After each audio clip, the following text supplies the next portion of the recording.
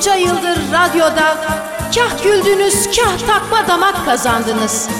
Bizler artık eskimeyen dostlarız. Radyoyu açar açmaz başıma tac olursun. Sen benim eski değil, eskimeyen dostumsun. Günaydın sevgili dinleyicilerimiz. Bugün güzel, artık yaz geldi. Yaz geldi, günümüz... Aman programı banttan zannederler. Harbiden biraz bu aralar bokunu çıkardık bu banttan program işinin. Abi pişmiş tavuğun başına gelmeyen pek çok şey bizim başımıza geliyor şu aralar. O yüzden artık aralarda yakaladığınız canlı yayınların değerini bilin. Bunları kâr sayın. Evet, bunları kâr sayın. Bantlara izleyeceğinize. Evet. Bak biz neye aldık? Şu anda ben mesela bir parça güneş vuruyor şu taş eve.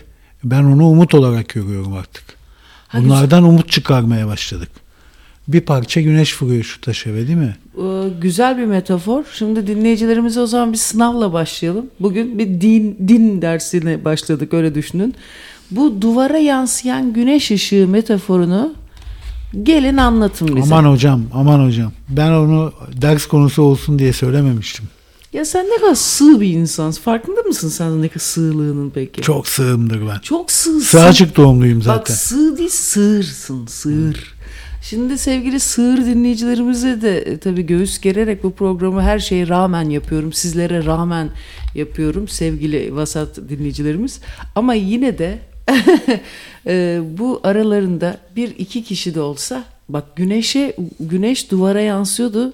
Bunları konuştuğumuz anda sığlık girince güneş de üzerini bulutlarla kapattı. Sizin gibi davarlarla mı uğraşacağım ulan hıyaraları diyerek metafor dünyasının bütün şairane zarafetini şu anda gölgelendirdik. Bu duvara yansıyan güneş metaforu neydi? Ben hakikaten hatırlamadığım için soruyorum. Bazı bilmiş koca ağrı, anneannemin deyimiyle koca ağrı dinleyicilerimiz hemen çan. O da güneş aslında her gezegende güneş var. İçinde var, bizim dünyanın içinde bir güneş var, biliyorsun. Ateş var, magma. Evet. Ve bu ara hiç rahat durmuyor. İzlanda'da patladı. Oo, güncel haberlere hoş geldiniz. Bakalım dünyada neler oluyor? Abi İzlanda'da patladı felaket bir şekilde ve köyü boşaltmışlardı Allah'tan daha evvel. 8'i de dün patlıyor. Bariyerler yapıyorlar. Lavlar geçemesin, köye gelmesin diye, ama maalesef lavlar bunu dinlemiyor. Ve geçmişler bariyerleri, Allah'tan köy boşaltılmış. Düşünsene, Türkiye'de volkan patla, bir o eksiğimiz var değil mi? Ulan her ve şey... o konuda bir açığımız var, evet. Abi bir volkan patlamadı şu ülkede be. Vallahi bir neşemizi bulamadık şöyle bir. Yani her yerde deprem, her yerde. Abi volkan patlayacak. Sıkıyorsa volkan patlasın. Şurada höberenk diye hemen bir dağ çıksa ya, şöyle sivilce ucu gibi. Niye bir volkan patlamadı? Bizde var mı aktif volkanlar? Bizimkiler hepsi pasif abi. Ondan. Bence o işte pasif agresif. Pasif olan volkanlar patlayamadığı için halk patlıyor. Ama sıkıntıdan patlıyor. Hiçbir şey söyleyemeyen bir halkız. Ne güzel aslında. Ulan var ya, çok güzeliz ha. Vallahi ben yönetiyor olsam bu ülke, o kadar mutlu, her şeyi dinliyor. Abi ne desen dinliyorlar ya. Abi çok güzel vallahi. Yani tikel yaşantılara belki de bizimkiler ortam sağlayan Türkiye'miz. Belki de bizimkiler Anadolu'yu baktılar, hepsi sönmüş volkanlar, ondan seçtiler yurt olarak. Olabilir. Değil mi? Olabilir. Önce bir kontrol çektiler. Baktılar bunlar ısınıyor mu falan. İyi de sismograf mı vardı aralarında o zamanlar? Espri yapıyoruz canım sen de. O da. Yok ama sezgileriyle insanlar, abi düşünsene dünyanın yuvarlak olduğunu, yok efendim işte üçgenin açılarının iç bilmem neleri, yok çemberin dairelerinin onları her şey herifler bulmuş abi. Biz ne düşündüm dün biliyor musun? Yine çok derin düşüncelere daldım da, zamanın birey olarak aslında çok şeye kadir olduğunu. Üçgeni bulan Pitagor. İç açılarını falan, o Pitagor teoremi. Yuvarlağın bütün formüllerini, alan, çap, nasıl hesaplandığını bulan kim? Onda Arşimet. O da pi sayısını bulmuş. Evet. Şimdi bak, bir kişinin ömrü aslında her şey yetecek kadar uzun. Ama toplum olarak baktığında çok yavaş ilerliyor insanoğlu, değil mi? İlerliyor mu denir ona artık? Ne yapıyorsa. Biz mesela bunun bilmem ne kadar sene önce İbn Sina'sından, İbn Haldun'undan, Aristos'una, Sokrates'ine, Zamazingos'una, işte Aurelius mudur, Aurelius mudur? O tip herifleri bak, o zamanları düşündüğümüzde sanıyoruz ki bunlar çoban. Hiçbir şey bilmiyorlar. Hıyar gibi. Abi her şeyi bizim kadar düşünüyorlar. Düşünsenize, sadece teknolojisi daha az gelişkin olduğu için, işte tıp daha bilmem ne.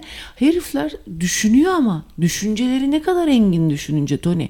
Bir de bu felsefe denen şey, bu tip şeyleri algılaması çok zor ama çok konsantre olduğunda, içinde kendini bulabildiğinde, çok ciddi dikkat kesildiğinde garip bir yerden çok geniş bir dil sunuyor sana. O zaman anlamaya başlıyorsun. Fakat çok kafamız karışık, çok fazla etrafta bizim dikkatimizi dağıtan şey olduğu için bu tip çok fazla konsantrasyon gerektiren mevzulara dalamıyoruz. Ama dikkatimizi dağıtan şeyleri de yücelttiğimiz için, işte araba gibi, işte bir şey sahibi olmak ya da bilgi sahibi olmak da buna dahil. Çünkü onu hangi değerle altını, kökünü, işte temelini kazdığın önemli. Ondan sonra bunları biz konsantrasyonumuzu kaybettiğimiz zaman anlayamıyoruz. Halbuki çok derin, çok beni korkutan, ona tanrısal boyut kadar geniş bir algın açıldığı zaman abi her şeyi de anlamaya başlıyorsun, ama orası beni çok korkutuyor. Kendi küçük dünyam benim acayip rahat geliyor bana Toni. Bir fare gibi küçük, böyle deliğine girmiş, kafayı ara sıra bir uzatıyorum, fıt fıt fıt fıt fıt, oradan oraya pır diye yürüyorum. Halbuki o farenin deliğinden çıktığı o geniş alanda insanların bambaşka, daha böyle geniş ve yukarıdan ferah bir dil kullandığını görüyorsun. İşte ne bileyim, binlerce yıl önceki felsefeleri anlıyor insanlar. O üçgenin açılarını bir sor bakayım, niye öyle üçgenin açısı? Ya matematik diye bir şey baştan doğduğumuzda iyi vardı da biz onu öğrenerek olmadı ki, herifler düşünerek buldu Kaç matematik. tane üçgen var? Hadi bakayım, ne kalmış aklında? Abi birkaç çeşit dik üçgen var. Eşkenar üçgen var. Bravo. Ondan sonra 3 çeşit üçgen olmalı yapı itibariyle. Dik üçgen var, eşkenar var, bir de ikizkenar var. İkizkenar. Çünkü zaten niye? Fazla uzağa gitmeye gerek yok. Bak niye? Çünkü zaten üçgen adı üstünde. 3 çeşit üçgen olabilir abi. Yapısı zaten 3. Ya hangisini tercih ediyorsan, ben eşkenarı tercih ederim. Demokrasi var en azından. Üçü aynı. Öbürü çok dik kafalı, dik kenar. Peki ama kare ve dikdörtgene baktığında onların bir çeşidi yok abi. Sadece üçgenin çeşitleri var, değil mi? Çünkü üçgenin 3 tane farklı olabilen şeyi var. Çizgisi vardı ondan. Sicilya haritası da bak üçgene benzer. Onun için Sicilya'nın bayrağında 3 bacaklı bir deli vardır. 3 tane kenarı var diye 3 bacaklı bir palyaçoyu koymuşlar, onu bayrak yapmışlar kendilerine. Pervane gibi bir şey o. Evet, pervane gibi. Bravo. 3 bacaklı. Aslında her erkek 3 bacaklı da kısa süreler için. Peki pervane çok rüzgar alan bir yer mi bu Sicilya? Yani normal. Fazla değil. Niye acaba pervane şeklinde bir adam palyaço yapmışlar? İşte 3 kenar olduğu için 3 kenardan oluşan bir üçgene benziyor. Evet ama 3 bacaklı bir adam yapmışlar. Tek merkezde toplanmış ama bu. Anlaşılmayan bir tanım girdiniz. Bu kadar anlaşılan bir tanım da daha önce girmemiştim. Yani bir kafa var. Kafadan bacaklı, 3 bacaklı olan bir evet, kafadan palyaço. bacaklı palyaço. Yani bir hilkat garibesi. evet, kafasından çıkıyor ama o 3 bacak. Şimdi kafadan bacaklılar diye bir metafor var. Bu çok fazla cinsel dürtüleriyle yaşayan, bütün bacak arası kafasının içinde olan. Ama Sicilya böyle bir yer değil galiba. Kafadan bacaklılar metafor değil, canlılar bunlar. Canlılar tabii evet, ki. İşte ahtapot, ne bileyim, kalamar, sübye, bunlar yemek masalarının vazgeçilmezi. Biz artık bunları unuttuk zaten. Peki sen abi görüyor musunuz? Bakın ne kadar dengeler değişiyor. Eskiden yerdik. Bugün sen mesela tamamen ilkel güdülerden giriyorsun ki aslında programımızın süper egosu olan sensin bu topografyada. Senin gibi bir ego varken bizler de süper ego. Hakkımı yeseler bile olamam ben. Ben sana şunu söyleyeyim. Doğru söylüyorsun. Programın egosu benim. Peki İzlanda'da niye çok deprem bölgesi biliyor musun? Çok volkanik var. 33 tane aktif volkan sistemi varmış. Neden biliyor musun? Ama çok güzel bir denklem kurdum şu anda. Ulan üçgenden girdik, çok önemli. Bunu unutturmayın. Üçgen çocuklar, hayatın merkezi üçgen. Çok önemli. Bak ne diyor Platon? Geometri bilmeyen giremez demiyor mu? Az sonra unutmayın, bu programa neden siz hastasısınız? Hani hastası olanlar için söylüyorum. Bu üçgen bunun neresinde? Toni eniştenizin bu güzel anlatımından sonra buna devam edeceğiz. Bu İzlanda'da bu depremlerin olma nedeni tam bu Kuzey Amerika ile Avrasya levhalarının ayrıldığı yerdeymiş. Yani orada Amerika ile Asya ayrılıyor o bölgede. Ve gittikçe yavaşça ayrılmaya devam ederken yer kabuğunun altındaki magma da yüzeye çıkıyormuş. Yani orada Asya ile Amerika'nın arası açılıyor. Çünkü biliyorsun eskiden birleşikti bunlar. Yavaş yavaş açıldılar hep. Uzaklaştılar. Bu da aslında konu devam ediyormuş bu arada. Biz konu Toni'nin haberiyle. Abi konu hiçbir zaman kesilmiyor zaten ya. Ya o işte o dediğim bahsettiğim farenin kafasını çıkarıp da fırr diye öbür deliğe girmeye çalıştığı yer bizim konunun kesildiğini sandığımız fareliğimiz. Halbuki o çıktığı dünyada konu bütün. Farenin deliği bile onun içinde. Tabii kare dedin ya, karede 2 tane üçgen aslında. Tam ortadan bir çaprazla kes, 2 tane üçgen olur onlar. 2 nokta abi, 2 nokta çok önemli. 2 nokta üst üste binemez. 2 noktanın arasında bir çizgi çekilebilir. Bir de üçgen felsefede de önemli. Üçgen içinde göz var mesela. Tabii. Onu biz daha önce işledik ya, çok uzun süre. Hatta bir de üniversiteden de bir hoca bulduk. Onu bize anlattı. Bu panoptikon. Geçen sene de onları takmıştım ben. Bir panoptikondur gidiyordu. Artık hepimiz dinleyiciler ezbere biliyoruz o panoptikonu. Ama bu önemli bir şey Toni. İstiyorsan o konuya bir göz atalım biz de. Göz atalım tabii, Illuminati'nin de işareti, Masonluğun da işareti, değil mi? Üçgen evet sakat abi. Sakat, bu da aynı zamanda gözetlemenin işareti. Bana çünkü. Sakat geliyor yani, ne bileyim ben. Niye? Ne bileyim, hoşuma gitmiyor öyle üçgen göz falan o işaret. Üçgen bir sivrilik var ya. Böyle piramit mesela. Bunlar bize hep olumsuz gelen şeyler değil mi? Böyle özel kapalı gruplar da hoşuma gitmedi hiçbir zaman. Evet. Yok. Dil aslında. Dil oluşturuyorlar onlar. Ayrıştırıyor abi insanları. Yok biz Galatasaraylıyız. Yok biz San Jose'liyiz. Yetimin kenarları ha. Yok biz Erenköy Kız Liseliyiz falan. Erenköy kızı ne ya? Allah'ın Osturuk'tan okullarından. Neyse de öyle demeyelim şimdi, bizim arkadaşlarımız da var. Kadıköy, ben okudum bütün okulları Osturuk derken iyi de sizin okulunuza Osturuk okullarınıza laf ediyorum değil. Şimdi kötü mü olduk? Vay. Yok biz Antepliyiz falan. Dün gördük Antep'i. Fenerbahçe'ye yenildi sahasında. Ha. Ben yalnız İzmir'de en güzel hakaretim ne biliyor musunuz? Halka. Halka karşı savaş açtığım zaman eğer arabada mesela beni sollamaya çalışıyor. Bir de halka olarak yapılan işaret var. O da hakaret. Ondan sonra diyorum ki ne oldu, ne geçti, ne oldu, TÜSİAD'da toplantın mı lan, hıyara diye bağırıyorum. Ben böyle bayağı babam gibi, o da böyle küfür ede, bir de hıyarayı çok kullanıyor. Ama bence toplumların içinde mesela Türkiye'de hıyara lafı aslında toplumun birbirine duyduğu sevgiyi de ifade eden. Hıyara ama küfür bile sayılmaz artık ya. Hafif sempati işareti gibi de oldu. İşte orada bizi ne biliyor musun Toni? Toplum burada ikiye ayrılıyor. Bir içi pis olanlar, ki onlar hıyaranın yara bölümünü alıyor. Bir de ne bölümünü? Bak beni niye söylettiriyorsun efendim? Hıyarayı ikiye böl, ne çıkıyor? Hıyar, hı ve yara. Yazık, o da R'leri söyleyemiyor.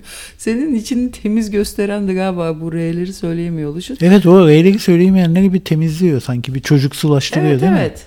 Bir de hıyar olarak alan temiz kalpli. Aklıyor, daha doğrusu aklıyor. Şeyler var. Bak sinir. Zaten o yüzden beyaz olmuş onun adı da. Bak, R'leri söyleyemiyor ya, aklanınca da beyaza dönüyor. Evet. Beyazıt Bugün iyi var ya. gördüm maşallah seni. Yani ölümüz bile para eder yani. Niye? Biraz uykusuzluk başladı bende ama ona rağmen ayaktayız. Evet. Ay, Bak Sela okunuyor. Tövbe yarabbim. Uykusuzluğa şükür. Hiç uyanamamak da bak. Ya geçen gün ne dedim biliyor musunuz çocuklar? Öyle Allah beterinden saklasın ayrı da öyle bir dönem, hepiniz biliyorsunuz işte geçtiğimiz dönüm arazilerin içinde. Ne dönemlerden geçiyoruz inanamazsınız. Bak arazinin bölünmüşü dönüm, zamanın bölünmüşü dönem. Ne kadar benziyor. Doğru. Doğru. Vay be, felsefeye gel sabah sabah. Ya geçen gün düşündüm, beni bu hayatta motive eden ne var diye. Bir düşüneyim bakayım. Bunu ben dediği de hasta bakıcılık ha. Zannetmeyin ki sevgi, aşk. Sırf bu altıda sıçmasın diye ben burada böyle artık tek görevim hasta. Neyse, hadi oraları biliyorsunuz artık. Hasta bakıcı, temizlikçilik, yemek yapıcıları, alışverişe götürme, çocuğu okula. Ya yürüyüşe bile çıkamıyorum yarım saat. Düşünün artık, kendime ayıracak yarım saat. Ama çekirdeğe ayıracak 2 saatin oluyor. Kitap okumak için kafam dağılıyor, ne yapayım? Çekirdeği anca kitap okurken çat. O sinirsel bir şey. Ona bile çok görüyorlar ya. Ondan sonra düşündüm, bakayım dedim ya, benim motive eden ne var bir senedir? Hakikaten bir sene oldu yani. Abi beni motive eden tek şey ölüm lan. Ölmek beni motive ediyor. Hayatta kalmak. Hayatta kalmak değil. Öleyim de kurtulayım. Nasıl olsa öleceğim Ayça, boş ver. Çok da üzül. Vallahi belamı versin ki. Ben sus be gerizekalı. Yani artık tek motivasyonum ay neyse ki öleceğim. Vallahi böyle bir hayatta kalma enerjime bakın ya. Ay yaşasın, öleceğim. Çok şükür öleceğim bir gün. Çok da uzak bir zaman değilmiş gibi geliyor bir de. Hani artık o kadar burama geldi. Ya vallahi çok sıkıldım ben şu yaşamaktan ya. Vallahi çok yoruldum ya. Ay ben kanser olarak ölmek istemiyorum ama ya. Yine bağladın psikopata ya. Baba istiyorlar ki bir de dansöz olayım. Yani istiyor ki bir de dansöz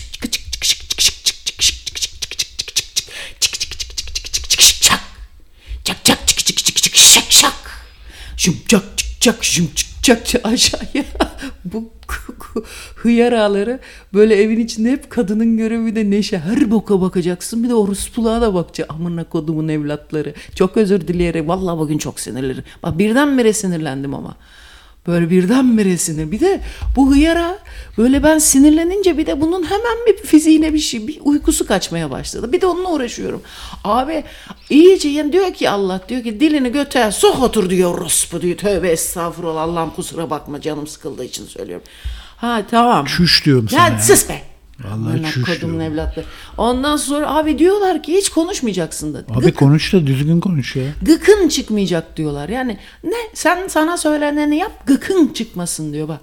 Yok ya. Ondan sonra bir de istiyorlar ki sabah mesela kalktım yapacağım. Dansöz kıyafetiyle giyeyim, aşağıdan inerken bu salonda yatıyor ya. Aşağı inerken şöyle bir müziği açayım. Cüm cüm çık çak cüm çık çak çık. Ben tabii zil o basene giyinen ziller var. Ondan 20-25 metre onu giyeceğim. Bir arşın, ondan sonra şık şık şık şık şık şık. Bir de giyerken odadan sesi gelecek ki bunlar yavaş yavaş moralleri düzelmeye başlasın. Ben böyle uyandım, kalktım. O zilli şeyi belime bağlayacağız. Şık şık şık şık diye. Tabii ki giyerken de ötecek. Şık şık şık. Bunların çok hoşuna gidecek. Sonra düm düm çık çak düm çık çak çık düm düm çık çak. Böyle merdivenlerden iniyor. Çık çık çak çık çık çık çak çık çık çık çık çak çık çık çık çak çık. Sıp çık çık çık sıp çık sıp çık çık çık çık çak çık çık çık çak. Önce kahve. Çık çık çak çık çık çık çak çak çak çık çık çık sonra kahvaltı. Çık çık çık çık çık çık çık çık çık çık. Bayılıyorlar. Kantocu. Ay bayılıyor. İstiyor bunlar hep kantocu olalım.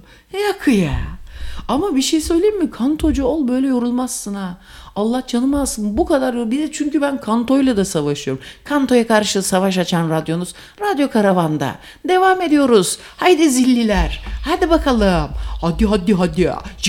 Çıkı. Halbuki sana zilleri takan adam sana bakar mı acaba ya? Sonra... Nereden çıktı bu kantocu diyorlardı. Nurdan damcı oldu. Damdan düşer gibi. İşte damdan düştü diyorduk bize. Ama iyi kadındı ha. Ben hatırlıyorum bak, eskiden fuarda bütün yeni öldü o. Evet, bütün sanatçılar çıkıyordu. İzmirliydi değil mi o? Sanmıyorum İzmirli Büyük olduğunu. ihtimalle İzmir. Tam bir İzmirli tipi var, hemen bakalım. Eskiden bu fuarda işte çıkıyordu hepsi. Herkesi sanatçı yapıyorlardı eskiden, tamam mı? Fuarda çok kazino vardı. Halk da çoktu. 1 Eylül'de açılırdı pavyonlar İzmir'de. Fuarın içinde her ülkenin pavyonu vardı. Mesela Almanya o sene yaptığı bütün makinaları getiriyordu. Mercedeslerin son modelini. Ne bileyim İtalya makarna dağıtıyordu. Pakistan pavyonu ilk girişte Lozan kapısında. O halılar malılar falan. Bir de bu kazinolar işte sanatçıların hepsi şarkı söylesin söylemesin bir aylığına hepsi şarkıcı oluyordu. Önemli olan orada gözükmek. Hepsi de geliyordu fuarda sanat programı çıkanların Efes Oteli'nde kalıyorlardı. Efes Oteli'nde havuzu çok modaydı. Akvaryumlu bir havuzu vardı. İzmirlilerin de tek anısı budur ha. Efes havuzu ve oteli. Bütün anılar bundan ibaret. Bir de oradaki var ya, ne o, fuar.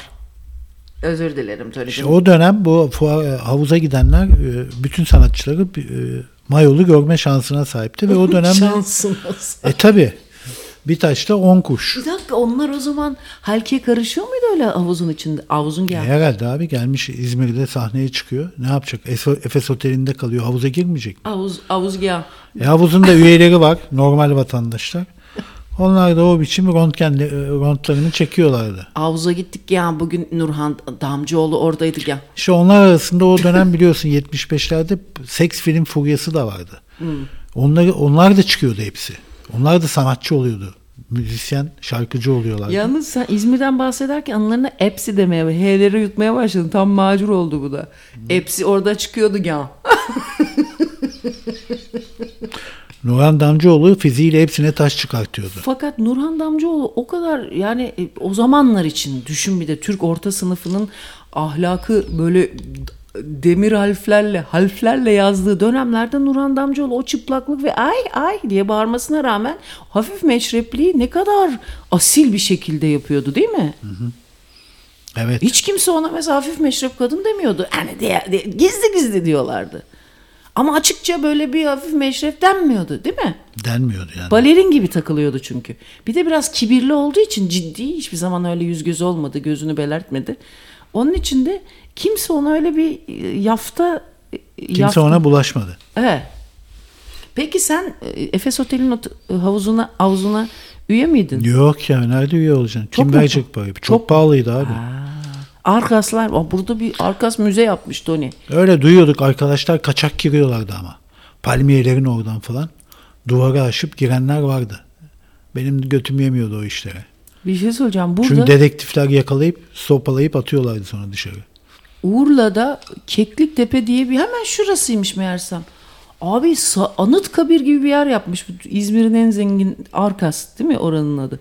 Abi nasıl bir müze yapmışlar. Bir şey söyleyeyim, takoz resimler vardı. Hep post empresyonist ve before empresyonist resimler vardı. Fakat iyilerini belli ki Eczacıbaşı kapmış. Onları İstanbul'a götürmüşler. Bunların İzmirliler, bunların ama aferin abi heriflere. Ha, beğenmedin resimleri yani. Ya güzel işte abi, işte yani. Senin sergin gibi olamaz tabii. Tabii o kadar da değil yani. Ne zaman senin sergi? Bizim sergimiz bu cumartesi Kalamış 8+1 Galer'de sizlerle birlikte olacak. Ama bir şey söyleyeyim mi? Güzel yer yapmış adam, helal olsun ya. Abi orayı şimdi, çünkü bir şey söyleyeyim mi? Bu bütün ne de olsa abi, bunlar Levanten ya. Tamam Bunlar mı? gemi nakliyesi, gemi işindeydi. Ondan sonra şarap işine girdi, sanat işine girdi. Şarap da sanat çünkü. Tabii ama bir de biliyorsun sanat vergiden de düşürüyor insanı. Yani sanata yatırım yaptığın zaman vergiden düşüyor, biliyorsun değil mi onu?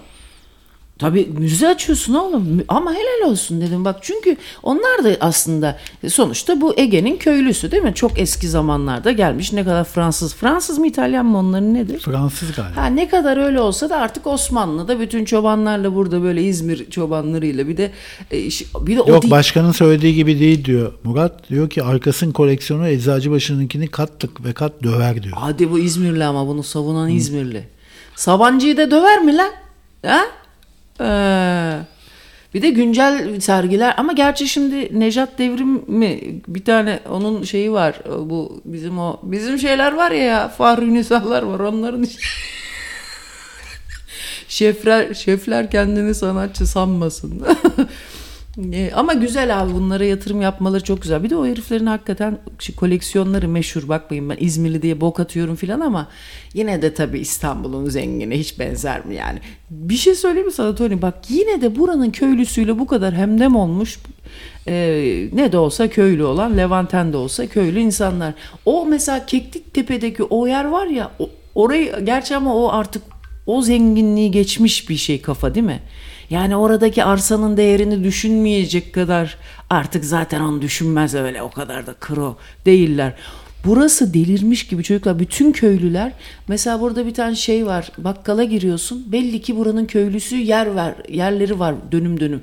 Hepsinin diyor ki ben burayı bu sene başlıyorum kazmaya. Sana kaç tane ev lazım? Ha diye aralarında o kadar edepsizce para konuşması yapıyorlar ki size anlamam. Benimki düşünün ya, asalet timsali kalırım yanlarında. Delirmiş gibiler.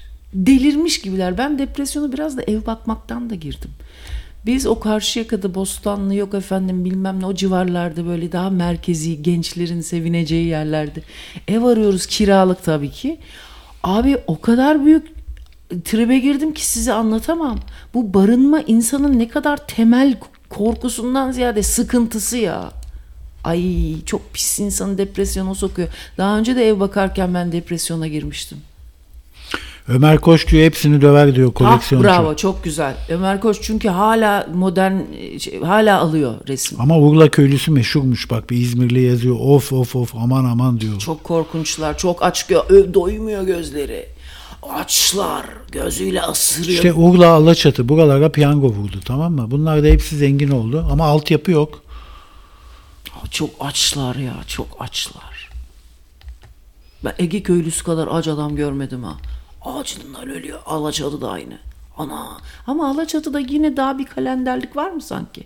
Ha? Yok ya. Yok mu? Yazık, yok yani. Ay ne kadar, ama köylü hep böyledir. Açtır. Doyuramazsın köylüyü. Abi sana bir şey, bugün ben Instagram'a bir tane gerçek Türkiye orta sınıfının resmini koyacağım. Eski Türkiye orta sınıfı ahlakı neydi onu koyacağım size. Gerçek bir orta sınıf resmi. Dedem, anneannem, annem ve babam. Annemle babam yeni evliler. Daha abim bile doğmamış. Yani 1 senelik evli filanlar. Ya da nişanlılıklarının son demleri. Ama annemin yüzünde o aile evinden gideyim de kocaya düşman olayım mı, henüz başlamayayım mı düşmanlığının henüz başlangıcı var. Belli ki çok yeni evliler, 6-7 aylık. Babam da daha nasıl filinta gibi çocukmuş ya, rahmetli hepsi tabii. Bir aile resmimi koy. Tam bir orta sınıf. Türkiye ama eskiden hani o 1930'lar, 40'lar, 50'ler, 60'lara kadar ki orta sınıfın temizliğini göreceksiniz. Yani ilk aslında Türkiye Cumhuriyeti'nin ütopyası olan aile sistemini size göstereceğim. Gerçek orta sınıf. Olması gereken ahlakı ve devam ettirmemiz, dönüştürmemiz gereken ahlakı ilk oluşturulduğu aile. Onun resmini göreceksiniz. Benim bu mükemmel uyumumu neden soruyor bazen arkadaşlar da, işte neydi? Çoklu kişilik bütünlüğümün sebebini sizlere o aile fotoğrafımı koyduğunda lütfen oturun inceleyin. Aslında onu ben bir resmini yapsam mesela. İşte öyle olsaydı, ondan sonra devam etseydi, sonra onu konuştuk biz hafta sonu. Bu ülke ne zaman, çok konuşulan bir konu zaten, hep konuşulan bir konu. Bu ülke ne zaman abi biz göt olmaya başladık? Nasıl oldu da? Toni dedi ki işte Menderes mi dedin sen, bir şey neyse onun gibi şeyler konuşuldu. Benim göt olmam direkt böyle 80'de babamın, tam da adam o sırada pılını pırt, aman ne bokuyorsanız yiyin diye, tam 82, Özal ne zaman geldi, 82 miydi 83 mü? O zaman geldi baba, hadi bana müsaade dedi, çekti gitti abi, herif yırttı. Bazen şimdi bizim Shibumi'nin Nadir kardeşimizi kaybettik biliyorsunuz geçen ay. Ondan sonra onu düşünüyorum da, tamam evet çok genç ama ne kadar güzel oldu da kurtuldu be. İnsan hakikaten bir gidene artık böyle, çünkü uğraşmadı da. Hemen bir gün yattı, ertesi gün gitti. Çok kral bir gidiş. Ben şeyden korkuyorum yani, o yatak döşek, hastane bilmem ne, tedavi süreci, bunlar çok insanın hayatı. Ya o da bir yerde hayattan gözünü çeviriyorsun. Bir yandan o da faydalı ama yani o çektiriyor çok. Evet, bir şarkı çalalım. Ne dersin 9.30 şarkısına? Nereden geldik buraya? Gene geliriz. Sen çalacak mısın?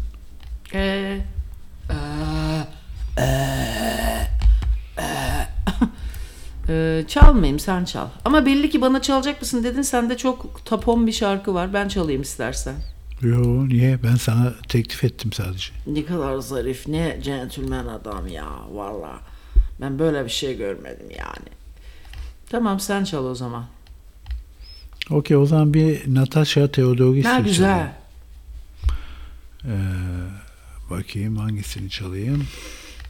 Çık çık çık çık. Ben de bu arada şarkı arasında eniştenize dansöz kıyafetimle şık şık şık kahve yapmaya gidiyorum. Çık çık çık çık çık çık çık çık. Ay çık çık çık çık. Hadi bakalım. Kahve zamanı be.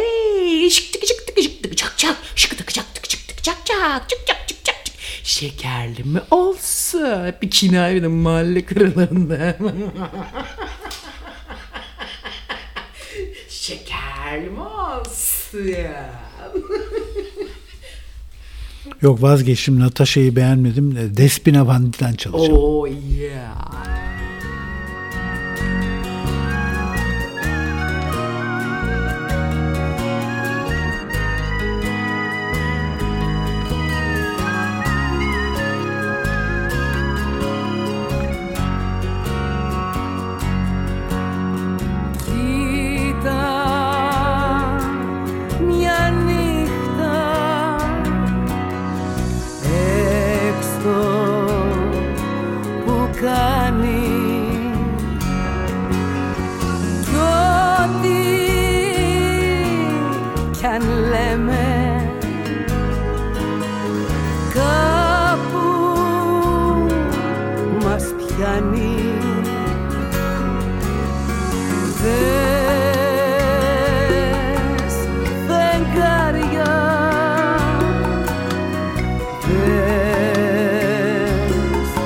Μπαλκόνια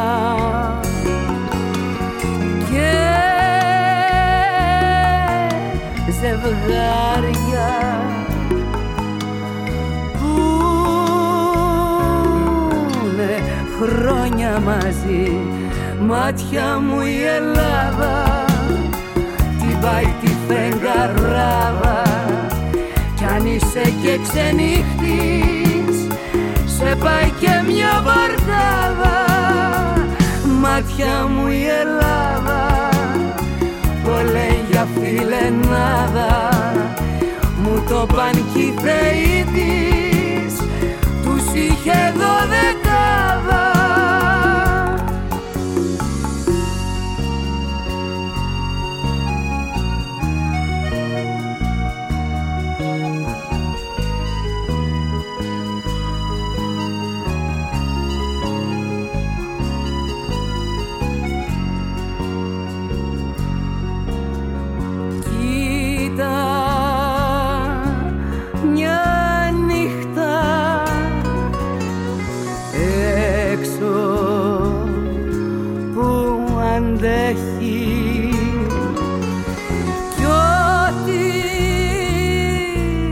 Κι αν παίζει πάντα κόσμο θα έχει. Βάλε κι αστέρια, βάλε και πρίμα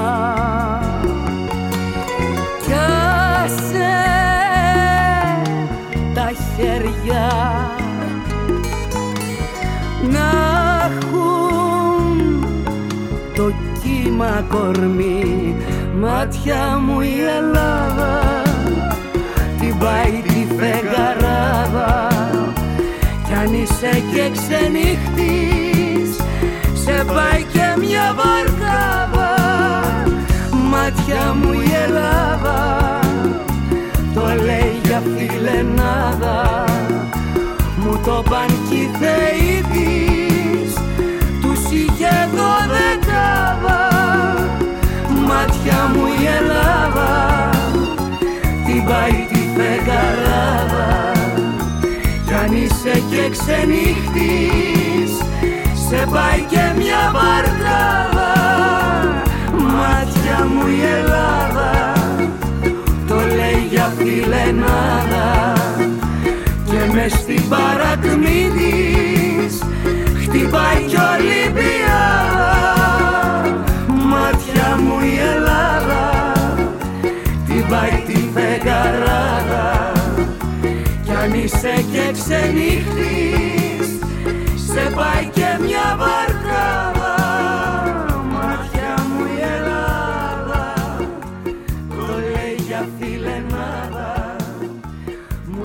αν κι οι θεοί της τους είχε 12.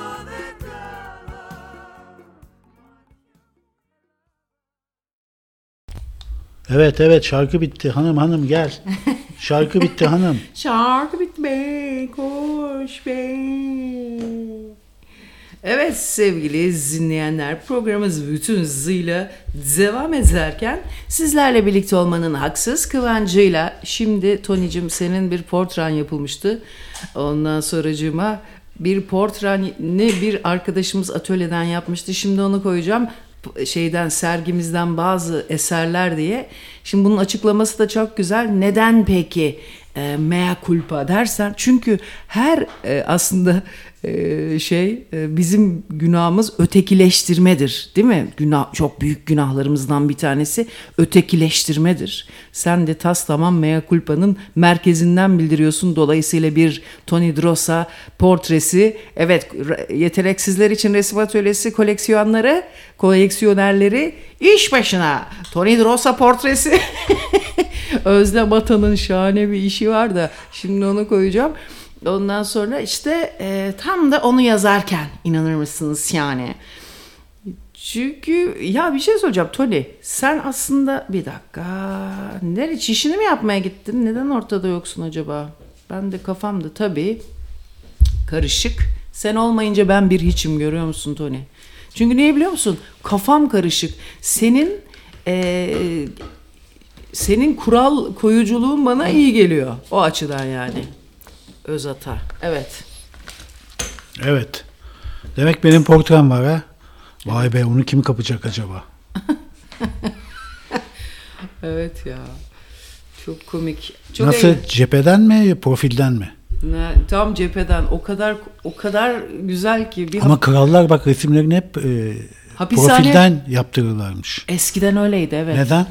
Neden cepheden değil? Çünkü o zamanlar henüz resim gibi ya. Çocuk gibi değişiyor, gelişiyor. Hayır, doğru cevap bu değil. Doğru cevap şu: burunları çünkü profilden daha güzel çıkıyor ve burun vücutta yüzde en fazla iz bırakan organmış. O zamanlar burnun ne kadar kemerliyse o kadar asilsin, bir de o kemerini belli eden en iyi açı profilden. Fakat şu var, bir de resim önce böyle hemen böyle bir vesikalık fotoğrafçı gibi kafayı biraz şöyle eğsek, biraz o perspektif girdikten sonra yüz dönüyor. Kadraj bize doğru dönmeye başlıyor. Önce hep yandan. Bak Mısır'a bak. Mısır resimlerine, papirüslere, duvar resimlerine bilmem neler. Hep yandan. Bütün tasvirler yandan. Savaş tasvirleri. İlk defa açıyı kim getiriyor bil bakalım abi. Benim abi. Kim? Ya o uşak var ya, o lavuğun adı neydi tam olarak? Var ya. Ya sen kendi cevabını bilmediğin soruları sormaktan bile çekinmiyorsun ya. Abi benim açıklamam var. Ben kompleksli adamım. Benim kadınım. Herif var ya. Ulan kızlar yazın bakayım kimdi o ilk. O herif kimdi? Götünü dönen azizeler falan yapıyordu resme. Hani işledik ya lan. Giacometti mi bir Genelde şey? öğrenciler öğretmenlere sorar. Sen de öğretmen. İşte bizim güzelliğimiz orada Toni. Biz bunu çok işledik ama bende özel isim kalmıyor. Ben kompleksliyim. Kompleksli bir insanım ben. Kompleksli bireyiniz Ayça Şen Başkan ve sizlerle birlikte devam ediyoruz yollarımıza. Evet, şimdi bir dinleyici alsak yayına. Gitto mu? Ne Gitto kim be? Bilmem. Gitto. O anladım, tamam, o doğru. Aynen, bravo çocuklar, onun gibi bir şey işte. Ya boşver, ne önemi var işte, anladık, belli ki yan yapmışlar, sonra da dönmüşler. İsimlere takıldığımız için hiç içeriğine giremiyoruz diyerek hop size yine bir, ama hakikaten öyle ya, benim işim onun ismini hatırlamak değil abicim, onu neden öyle yaptığını anlatmak. İsmi de öğrenciler hatırlasın abi. İşte öğrebiliyoruz, içeride biliyorum doğrusunu. Unutuyorum isimleri, ne yapayım, benim böyle bir hasarım var. Özel isim unutuyorum. Ama ben bu özel isimleri hatırlayan... Giotto. Bravo. Ben eğer bu isimleri unutmayan bir insan olsaydım, burada kuraldan var ya, kuraldan çok kuralcı olurdum. Hayatta hiçbir şey konuşamazdım. Böyle dilimi götüme oturdum. Eğer bugün burada özgür hissedebiliyorsam bu özel isimleri hatırlamamam sayesinde. Vallahi bak çok samimi söylüyorum. Ben sizin gibi öyle yok öyle bilmem kimlerdenmiş. Bana ne abi, ben köksüz bir insanım. Ben kim ne baba belli değil, ana belli değil. Ben kimin ne oldu, ben ne yapayım, özel ismin abi ne işime yarayacak? Bak şimdi benim mesela hiç duymadığım bir özel isim var burada. Bu dünyanın en hızlı arabasıymış. Evet, Giotto di Bondone, bak hatırladım. Ne oldu 2 dakika sonra hatırladım işte ama Evet, bir bu içerikle hatırladım. dünyanın en hızlı arabasının adı Bugatti Chiron. Aa ne güzel. Evet, Bugatti Chiron 300 artı diye bir seri çıkarmış. Sadece 30 modelden oluşan sınırlı sayıda üretilen bir serinin parçası. Evet. Bunu Fransız-İtalyan ortak yapımı ve 110. yıl dönümünü 2019'da önemli bir başarıyla kutladı. Bir araba yapmış ki ne sen sor ne ben söyleyeyim. Yaptığı hız ne biliyor musun? Ne? 490 kilometre. Yak canım. Evet abi. Tuz Gölü'nde yapmışlar. Onlar 490 kilometre. Düşünsene Airbus bile bu 800 kilometre hız yapıyor. Bu 500 kilometre hız yapıyor. nerede yapacak bu hızı anlamadım ki. Acayip. Ona radar mı dayanır be? Turbo şarjlı 8 litrelik bir motora ve 1577 beygir gücüne sahip bir Volkswagen Polo 95 beygir gücüne sahip. 1577 beygir gücünü düşünsen. Yani bir Polo'dan içinde kaç tane var? 15 tane var. Ya bu onu yazdım geçen dün ya da beriki gün. Fiyatını sormuyorsun. Çoktur yani, benim ağzıma sığmaz o fiyatlar. 5,5 milyon dolar. Mesela ben onu diyemem, utanırım, edep ederim mesela bu fiyatı söylemeye. Ya insan edep etmiyorlar ya. Bu arada ben bir büyücü buldum çocuklar burada. Hocaymış, bir dükkanı varmış ama ne dükkanı olduğunu kisvesi altında hocacılık yapıyormuş. Kadın büyücü, İzmir'in büyücüleri çok meşhurdur. Hocaymış ama akşamları böyle seni okuyormuş. Böyle bak abi, bizim üstümüzde bir şey var. Bak Tövbe Dubai'deki bir dinleyicimiz diyor ki bu Dubai'de bazı polis arabaları bu şeyden Bugatti. Evet. Bugatti aynı zamanda bizim Baybora'nın en sevdiği arabaymış. Adını bile duymadığımız arabaya bak sen hele. O çocuk var ya, felaket bir şey o. Öf. O alır onu da ileride. Alır o, felaket bir şey olacak. Bir de yakışıklı da maşallah. Bizim Dolay'ın oğlu, küçük oğlu. Ağzına sıçıyorum her gördüğümde. Day şu olay şey. Ya ben arkadaşlarımın çocuklarını böyle sevmeyi çok seviyorum. Bence gerçek teyze dedi. Şu olay şey. Sus eşşi olay. Böyle sevilir abi çocuk. Öbür Ardıcığım. Merhaba Ayça ablan. Bir abla. Ne ablası lan, ben teyze eşek kadayıfa dönmüş götümüzün kılları. Abla ayıp bir şey geliyor. Bir de porno oyuncusu muyuz biz abla? Ne ayıp bir şey abla. Yani bazı arkadaşlarımın güzel çocukları var böyle bir 30 yaşlarında Evet, falan. o doğayların aile ilginç. Bir kişi 2 kişilik konuşuyor. Yani 2 kişi ailede hiç konuşmuyor. Kocasıyla büyük oğlu. Küçük oğluyla kendisi 2 kişilik konuşuyor. Bir de baba da hiç konuşmuyor.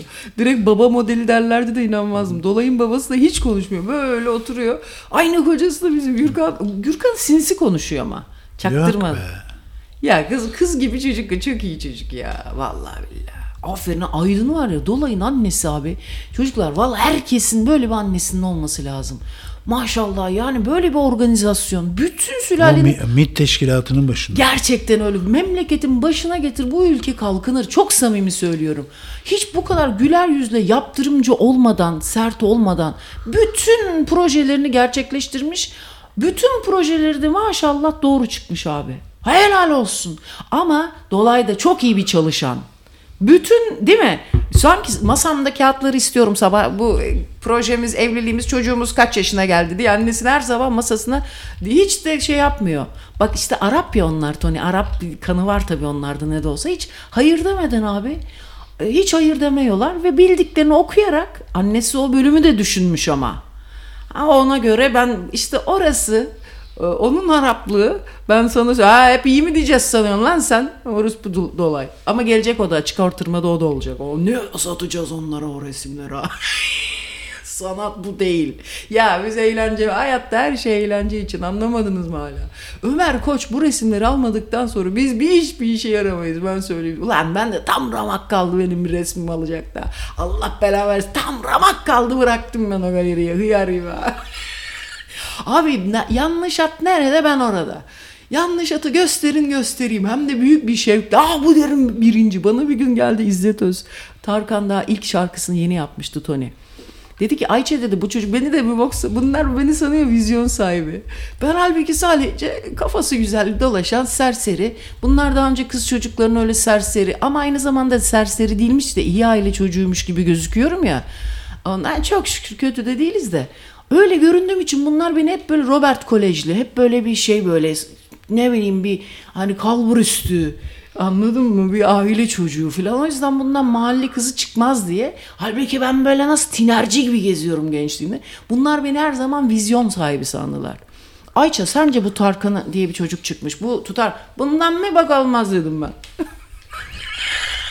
Az daha koymayacaklardı playliste. İşte gördüm. Halbuki bilmiyor. Ama bu da güzel bir şey. Bak bunu söylüyorsun. Metin Alasya'da Kemal Sunal'a demiş ki sakın bu yolda gitme. Yoksa bir prototip yapışık sana böyle devamlı gülersin, orospu çocuğu dersin, başka da bir şey yapamazsın. Tamam mı? Evet. Meşhur da olamazsın demiş ama tam tersi olmuş. Ve bunu Metin Alasya söylüyor. Benim söylediğimi yapsaydı tutmayacaktı diyor. Ama o bir Benim yapma dediğimi yaptı diyor, tuttu diyor Kemal Sunal. O bir şeyi es geçmiş. Buranın Türkiye olduğunu en önemli şeyi unutmuş. Ben unutmadım. Halbuki değil mi Tarkan çünkü hakikaten iyi. Sallama burunlu olsa da. Ama bana bir küçük burunla o işte o burun oradan yani orada bir denge vardı. O bir tık daha küçük oradan kaybetti dünya çapında olmayı. O burun farkıyla. Öyle mi? Burnu güzel olsa dünya çapında mı olur? Bak çirkin değil burnu o kadar. Ama dünya standartlarına göre fazla Türk bir burundu o. Yani fazla Orta Doğu idi. O halbuki güzel melül bakışlar. Güzel çocuk. Ben çok severim Tarkan. Şarkılarını da dinlerim. Ben de her tür pislik bulunur sevgili dinleyiciler. Ben Güllü de severim. Geçen bak dün gittik Şirin Yer. Ne kadar kötü bir yer. Yani aslında Şirin Yer güzel de bir pazar bölümü var. Dün bizim arkadaşlarımız ondan sonra yazlığımızın sahibi. Burası kışlık evimiz. Orası da yazlık. Hepsi de ev sahibimiz ama. Ondan sonra neyse onlarla dün Şirin Yer pazarına Şirince miydi? Şirin Yer değil mi? Şirin Yer. Eskiden Levantenler oraya Paradiso mu diyordu? Evet Paradiso diyordu. Çok güzel bir yerdi. Güzel bir yer ama yeşillik beğendim de abi sanki beni zorla kapatacaklarmış gibi geldi. Yani Belinda ben de orada başlar. Evliliğimizde değil. Esas. Bazen evliliğimizde de Belinda gibi hissediyorum kendimi. Hem de müjdarsız Ayşen Guru'da olarak Belinda'yı yaşıyorum. Düşünebiliyor musunuz ne kadar? Hatta Ayşen Guru'da değil, Adile Naşit seksapeliyle düşünebiliyor musunuz? Ya Müjde da bir ara seksi bulunuyordu değil mi? Ama seksi kadındı. O sesine rağmen. Türk orta sınıfı ona ne hallendi. Türk orta sınıf anne seksisiydi o. Herkes çok hastasıydı onun. Anne seksisi mi? Anne seksisiydi. Seksi anne. Tabii arkadaşlarının annelerini hallenmedin mi sen hiç ergenliğinde? Yok. Hadi lan. Bu da hıyar bizi yiyor. Hepiniz yaramaz adamsınız ya. Öyle bir filmi vardı evet Fahriye abla. Fahriye ablaydı o da ayrı. Güzel ya Müjdar önemliydi. Sonradan o Taksim Sanat Evi. Ama o eski burnuyla daha güzeldi. O ilk Aşk-ı Memnun'u çevirdiğinde siyah beyaz televizyonda. Burun mu yaptırdı o? Tabii onun burnu başkaydı. Düşük bir burundu. Çok büyük karakteristik veriyordu ona. Onu yaptırdı benim için bitti abi. Vay kardeşim. Ondan sonra Jacinda Ardern'le ben tutuldum. Beni bu ilk tanıştık kime Ama o da bitti çünkü evlenmiş. Sen beni ilk tanıştığında. Geçen hafta evlenmiş abi. Artık onda hal mı kalmıştır evlenecek? 5 yaşında Neve adında kızları bulunan Jacinda Ardern 2019 Mayıs'ında nişanlandıktan sonra 2022'de evlenirim diyordu. Bu önce genç. Tanışıyor, nişanlanıyor, çocuk yapıyor. Ondan sonra evleniyor. Bu genç. Ben sandım ki sen onu 43 yaşında abi. Ben zannettim sen hala bu parlayı bilemiş iyileşince bundan her şeye sadır olunur anam. Hayır sen nasıl yani 43 yaşında kızları mı ondan sonra müjde? Yok ya öyle beğeniyorum diyordum ya Jacinda'yı ben. Yeni Zelanda Başbakanı. Sen anladım. Şimdi mi düştü jeton? Bir başkandan öbür başkana diyorsun. Başkandan şaşmam. Bravo Toni'cim. Ben sana söyleyeyim Jessica sana gelmez hocam. Ben sana diyeyim. Evet, sergimizin ilk eserini bugün Instagram'dan Özlem Atan'ın ilk eserini Toni eniştenize yaptığı Mea culpa, sen ötekisin, ötekiliğini bil diye. Bu ülkenin başını yiyen ötekileştirme oldu ya. Çok klişe. Kime benzetiyordun? Gümbürtüye gitti diyor. Sen bir kadına benzetiyordun, şu eski bir kadın oyuncu. Beni benzetti. Hiç benzemiyorum. Sırf götünü yiyeyim diye. Baktım anam hiç benzemiyor. Ben de sevindim birine benzetiyor diye eski artistlerle yani. Ama senin tipin çok acayip. Her fotoğrafta başka çıkıyorsun abi. Evet belli olmaz. Niye acaba? Ne o organ seni her fotoğrafta başka çıkartıyor? Abi psikolojim benim çok, duygu durumum çok çabuk değişiyor. O benim bütün ifademi değiştiriyor abi. Bazen ince yüzlü olurum, bazen Semra Özer olurum, bazen tımarhanede deli olurum. Harbiden çok, ben de anlayamadım.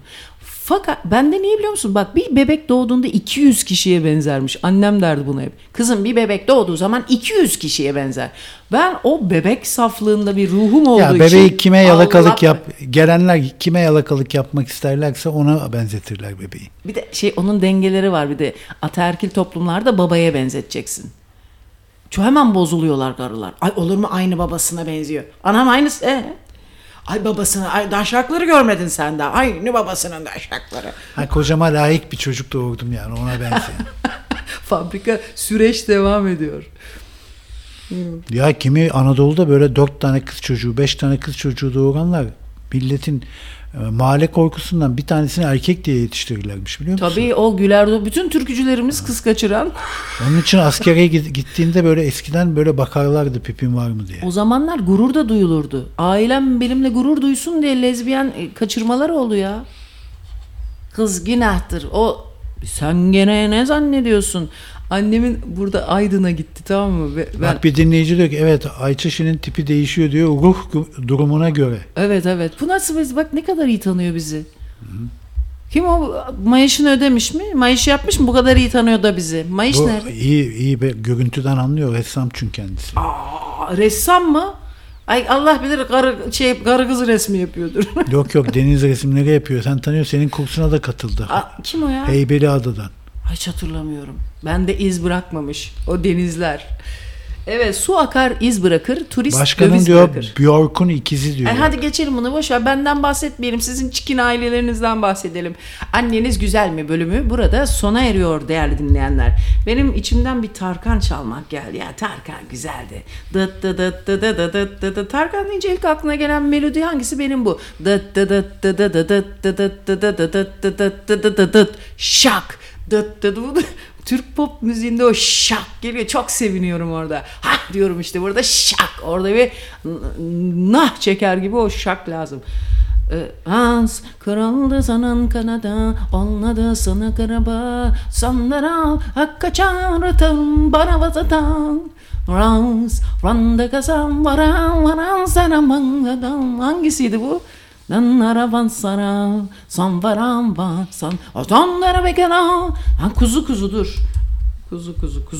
Kuzu. Ay. Anneannesi Memo'ya bu tür şarkıyı söylerdi. İşte ama komikleştirerek, işte kuzu geldim diyerek. Memo ilk doğduğunda onu hep öyle kuzu diye severdi. Dün şöyle bir şey oldu. Dün Toni'yi böyle biraz gariban ya kız, yetim ne de olsa, ne ana var ne baba. Gittim biraz bunu seviyorum, böyle sırtını yaptım, böyle kaşımayı çok seviyoruz. Biz ayı gibi kaşındırıyoruz. Bizim aramızdaki en güzel şey değil mi? Sıcaklık, böyle sırt kaşıma bayılıyoruz biz, sırtlan ailesi. Ondan sonra dün bana birazcık böyle seven kulağının arkası bir tatlı geldi. Kulağı böyle sıcak geldi. Ondan sonra kuzu kulağı, değil mi? Kuzu kulağı güzel oldu. Kuzu kulağı güzel bir otu. Roka'ya benziyor ama tadı limon gibi ekşi. Ama kuzu kulağı gibiydi. Sen böyle bir çocuk gibisin. Ne de ben bir erkek çocukla üzülüyorum be. Gelse de 60 yaşına da gelse. Bir oğlan çocuğu halleri oluyor. Kız garip yetim be. Bak Tarkan'dan istek geldi. En güzel şarkısını çal başkan ne? diyor. Hangisi? Kış Güneşi. Ama yoruldum diyor her bulduğumda kaybetmekten ama seni. yok boş ver, ne kış güneşi. Şu cümlelerin bitmeden konuşma. Kış güneşi. kuzu iyi ya, şimdi bu annemizi de andık işte falan da. Telefonumuzdan da güzel şarkımızı bağladık. Şimdi 0800'den de ararlar, şarkıda yarım kesilir yani. Hadi o zaman. Güzel işte, bak şak gelecek şimdi filan.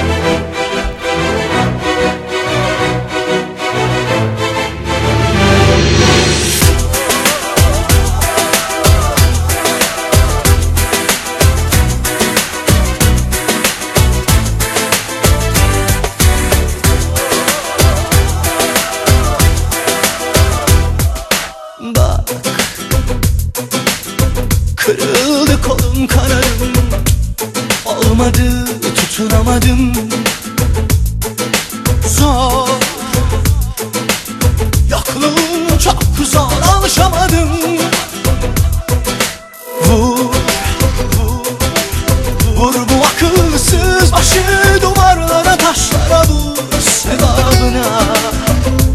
Sonra affet, gel baksın bağrına. Süzüldüm eridim, sensiz olamadım.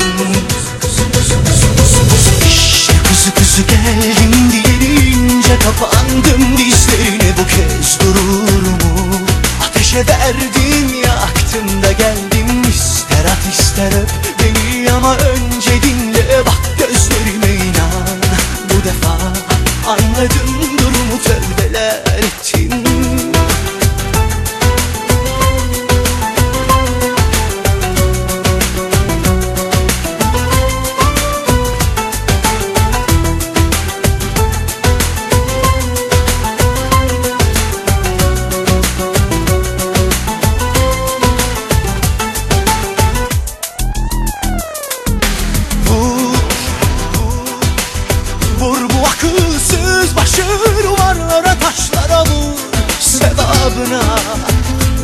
Sonra affet, gel bassın bağrına. Süzüldüm eridim, sensiz olamadım.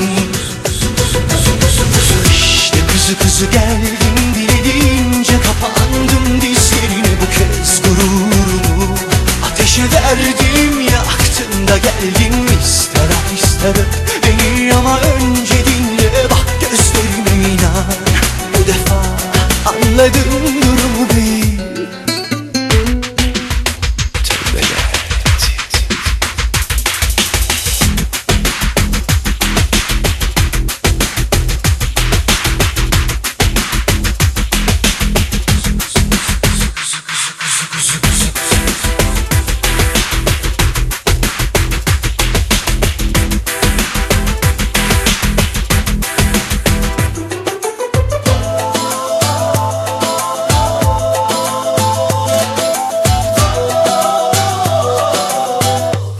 Acı biberler sür dilime, dudaklarıma. İşte kuzu kuzu geldim deyince kapandım dizlerine. Bu kez gururumu ateşe verdim, yaktım da geldim. İster at ister öp beni ama önce dinle, bak gözlerime inan. Bu defa anladım durumu, tövbeler ettim. İşte kuzu kuzu geldim dilediğince kapandım dizlerine. Bu kez gururumu ateşe verdim, yaktım da geldim. İster at ister öp beni ama önce dinle, bak gözlerime inan. Bu defa anladım durumu, tevbeler ettim. Tevbeler ettim, tevbeler. Kuzu kuzu diyor ha. Gel bakalım kuzu kuzu, öyle deniyor değil mi? Çok itaatkarsan kuzu oluyorsun. Eğer itaatsızsan keçi oluyorsun. Ha evet. İkisi de bak aynı familyaya yakın. Ben de Bir çok- tanesi itaatkar, öbürü Bu şimdi itaatkarsız. sen tabii şu anda hastasın tabii. İtaatkar gibi, sen işini bilirsin. Şimdilerde itaatkar gibi biraz kuzu. Bir de aha yukarıda da keçi. Aman böyle bir keçi olamaz. Bu da çok kuzu. Ondan sonra ben oldum çoban. Sizin anlayacağınız, ben şu anda çoban. Evet. Hollanda'dan Tayfun diyor ki kız hepsi senin mi hiç alsaydı diyor. Bu da götçü Tayfun. Ondandır. Tayfun'cum o götçülük. Tayfun mal beyanı istiyor yani. O da psikoloğa gitti ya. Bayanların poposuna bakma hastalığı var. Ki görseniz nasıl da kaliteli bir aile. Ya, Homo erectus'un haşırı çocuğu. haşırı. Güzel saz çalıyor İbni, biliyor musun? Hadi be. Abi yemin ederim onun bir tane şey var. Bisküvili bir hesabı var. İsmi de bir şey bisküvi. Ana cayır cayır saz çalıyor çocuk. Ben çok şaşırdım. Onlar bir de şey ya, böyle sarışın aile ya Toni. Bir de Danimarkalı gibi ikisinin de tipi, karı koca.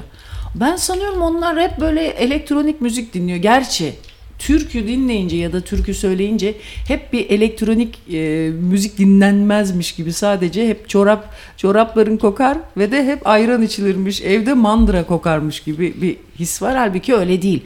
İnsanlar gerçekten kendi kültürünün yalın müziğini, en sonunda geldiği yer biraz orası. Gidip de klasik müzikçilere bak, Böyle bir de açıklama gereği buluyoruz ya. Abi işte bizim kafayı karıştıran şey bu. Bizim kafalarımız nevrozdan çatlamak üzereyiz. Bir psikanaliz bir dergisi var. Bu ayki yazısı psikanalizin doğuşunun kaçıncı yıl dönümü? 100. yılı galiba. Ruhsal aygıtın ya mı? psikanaliz bulunmasaydı bugün dünyanın hali ne olurdu? Bir bok olmazdı abi. Aynı devam eder. Böyle olurdu işte. Kimsenin psikanalize gittiği yok ki. Öyle bir şey yaptığı yok. Sadece kuram olarak sürekli geliştiriliyor. Ama o kadar çocuklar dinin her şeyi... Ama en azından bence şu işe yaradı psikanaliz. Yani genel hastalıklara ait olduklarını öğrendi insanlar. Öbür türlü herkes tek tek kendini bireysel bir sapkınlığa kapılıyor gibi geliyordu. Toparladı herkesi. Evet, aslında büyük devrim oldu, doğru söylüyorsun. Ama bu devrim o kadar derinden giden bir şey ki ve sürekli kendini geliştiriyor ki. Ama hala öyle. Mesela dikkat et, psikoloğa giden kendini özel zannediyor. Çünkü bütün konu o oluyor abi. Başka hiçbir yerde tek konu olamazsın yani. Bir tek psikologda. Evet. Tek konu sensin. Bak geçen gün gittim. Geçen pazartesi bir tane yine bir mahalle karısı İzmir'de. Mecburdum artık, daha çatlayacaktım, bir arkadaşın mahalle karısıydı. Ondan randevu. Anam gerçekten çok. Yan mahallenin karısı mı? Mahallenin karısı resmen. Ondan sonra bu bilişsel denilen şey çok osuruk bir yöntem. Yani tamam, çok gerekli zamanlarda, çok akut zamanlarda çok önemli ama ve derinine analitik girmeyen bu psikologlarda ne oluyor biliyor musun? Bir kere zaten sübjektif bir şey bu. O anda benim haklı hissedilmeye en son benim haklı hissedilmem lazım. Bir de işin kötüsü, neden ben cahil diyorum biliyor musunuz? Mahalle karısı diyorum. Çünkü bana yöntem öğretiyor. Şunu yapın diyor. Öyle şey olur mu? Sen sübjektif baktığın, beni haklı bulduğun bir yerde bana yöntem söyleyemezsin abi. Yöntemimi kendimin bulmasını sağlarsa. Ben bir sinirlendim kadına. Ben dedim bir saniye dedim ya, siz sübjektif bir şey yapıyoruz biz şu anda, benim tarafımdan dinliyorsunuz. Siz nasıl bana böyle bir şey yap dediğinize inanamıyorum. Vallahi ukalalık yapmamak için de kendimi nasıl tutuyorum, orospu dememek için. Bana kodumun orospusu diyerek bir de saydım paraları, gittim. Öyle üzüldüm ki neyse. Herkes kısmetini yer, Ayça şey yapma diyerek verdim. Bana hemen para yolluyorsunuz. Ağzına sıçtıklarımı sevgili dinleyicilerimiz, programımız bütün hızıyla. Bu yeni yıl maaşları geldi mi bizim dinleyiciler? Geldi çocuklar veriyor, bakma. Ben pislik, çingenelik benim artık karakterimin bir parçası oldu Toni'cim. Artık o sindi bende. Ben abi bir dakika ya sizden de bahsettirmeyin şimdi bana. Gerçi yazık, hep bahsediyorum onlardan. Evet, işte böyle. Şimdi bende yeni bir fobi oluştu. Bak, Danimarka kraliçesi 2. Margaret tahtını oğlu 10. Frederick'e devretmiş artık. Nankör. Artık Danimarka'nın kraliçesi yok, kralı var. Öyle demiş mi de oğluna? Al nankör eşşoğlu, sen babanı da sevmez mi? Öyle vermiştir. Ama ne seveceğim be. Ama nasıl sıçtıklarım diyerek programımızı bütün Sivaslılığıyla devam ettiriyoruz. Diyorlar ki bunlar, kardeşim bizde başka kanatlar da var, bir tek Sivas değil ki. Oradan Azeris var, öbür taraftan bilmem ne Gürcü'den geçmiş, buradan Selanik'e uğramayan yok zaten bu topraklarda, değil mi? Var mı yolu Selanik'ten geçmiş? Yolu Selanik'ten sevgiden geçen herkese. Yolu Selanik'ten geçen herkesle bir gün bir yerde. Bak bu ırkçının şarkısı. Tabii yani bir yerliyim diye onunla geğiren miydi neydi? O bazı kelimeler var, hep geğiriyormuş gibi geliyor. Burada bir tane atık getirme merkezi mi? Atık temizleme. Hayır atık bir şey merkezi yazıyor. Ben ona hep atık geğirme merkezi. Yani bütün hem atıkları atıyor, bir de oraya geğirik gidiyorlar demek. Gidip bırakıyor. Diye orada bir merkeze çöpleri toplarken bir yandan da gidip böyle herkes geğiriyor diye ilkokul 4. sınıf esprimiz de burada sona eriyor. Sizleri serbest çağrışımla sürüm sürükleyen radyonuz, bence bir şey söyleyeyim mi? İçerik olmasa bile en azından bu lavukların var ya, serbest çağrışıma cesaretlerini yüreklendiriyoruz. Aynen öyle. Harbiden lan. Bak, uzayda 1,3 milyar ışık yılı çapında devasa bir halka keşfedilmiş. Bayağı büyük bir halka ama 1,3 milyar ışık yılı çapında ne demek biliyor musun? Çok büyük. Korkunç büyük bir şey. Şimdi bu niye çok önemli? Çünkü İngiltere'deki Central Lancashire Üniversitesi'ndeki bilim insanları buluyor bunu. Diyor ki ayın kabaca 15 katı büyüklüğünde görünüyor. Bu kadar büyük bir cismin olması uzayda bugüne kadar bilim adamların çizdiği uzay tanımıyla çelişiyormuş. Bu önemli. Evet. Nasıl yani? Bu ne halkası? Bu kara delik mi? Evet, bu kadar büyük bir cisim uzayda olmaması lazım. Bilim insanları halkanın büyüklüğünün evreni anlamamızı şimdi çok daha zorlaştırdığını söylüyorlar. Bilakis. Evet. Daha iyi abi, niye anlamaları? Bu çok, bir kere tembeller demiş bunu. Nasıl? Evreni anlamak için yeni bir şeyin keşfi esas evreni anlamak için daha da iyi bir şey değil midir? Bir kozmolojik ilkeye göre bu kadar büyük yapıların uzayda var olmaması gerekir. Bu ilkeye göre evrende madde pürüzsüz bir şekilde yayılır. Her ne kadar yıldızlar, gezegenler ve galaksiler bize göre devasa madde yığınları olsalar da evrenin boyutu bağlamında büyüklükleri önemsizdir ve teoriye göre çok daha büyük madde yığınlarının oluşmaması gerekir. Ha. Evet. Ya bir şey söyleyeceğim. Bilmediğim bir şeyle ilgili nasıl ama bilim zaten o değil midir? Bilmediğim bir şeyle ilgili hesaplamalar, bir şeyler bilmeye çalışmak ve onu da sürekli çürütmek. Zaten bilimsel gelişme böyle bir şey. Çürütülmeye hazır olmak demek her an. Ya uzayla ilgili, bak ben bilim adamı olsam, bilim insanı olsam. Şimdi bunu açıklamak şu anda bulduğumuz şeylerle, hipotezlerle mümkün değil diyorlar. Tekrar gözden geçirmemiz lazım evrenin hipotezlerini diyor bilim adamları. Sıçtık diyor yani. Ama bilim yanıla yanıla buluyor yolunu. Doğru söylüyorsun. Evet, yanıla yanıla. Zaten güzelliği orada. Yanılma payı hep var. Dinle arasındaki fark zaten temel fark bu abi. Allah dediğin mi biat edeceksin, hiçbir şey yok gerisinde. Yani biz mesela çocukken ne diyorlardı? Hayvanlar işte memeliler ve yumurtlayanlar diye ikiye ayrılırdı. Sonradan ne oldu? Bir hayvan buldular. Hem yumurtluyor hem memeli. Evet. Sonsuz hayvanlar çeşitlilik. ya erkek olur ya dişi. Sonra bir baktılar ömrünün bir kısmı dişi olan, bir kısmı erkek olan hayvanlar var. Devamlı yanılta bir yol gösteriyor yine de. Ya bir şey sor ama ille bir kulba bağlı olmak mı gerekiyor? Yani ben hiç bilmediğim için soruyorum bu arada soru olarak. Bir sav değil bu. Yani belki biraz sav gibi durabilir ama ona hemen savalım. Abi belli ki sonsuz bir uzay. Peki bu herifler o hesapları yaparken o her tür şey olabilir üzerine yapmıyor mu? Yani ille bir temele bağlı bir temele mi bağlaması gerekiyor? O hesap kitapları yaparken belirsizlik diye bir şey muhakkak vardır fizikte ya. Belirsizlik diye bir kanun yok mu? Belirsizlik kanunu. Yok mu abi? Onun üzerine belirsizlik kanunu yapsınlar baba. Çeşitlilik kanunu bulsunlar. Biz mi bulacağız? Onlar bulmayacak da biz mi bulacağız? Vardır var. Yok mu hiç aranızda? Ulan bunlarda hiç fizikçi yok be. Olan da işi olmaz bizle. Şimdi bizim de astronotumuz var artık biliyorsun. İlk Türk astronotu 17 Ocak 2024'te uzaya gidecek idi. Ya, kim o? Kim o? Çok... Alper Gezer Avcı. Ay şaka yapıyorsun. Bir dakika, bu çok önemli haber. Bizim çocukluğumuzun hayallerini o hepimiziz. Alper Gezer Ayak mıydı? Gezer Avcı.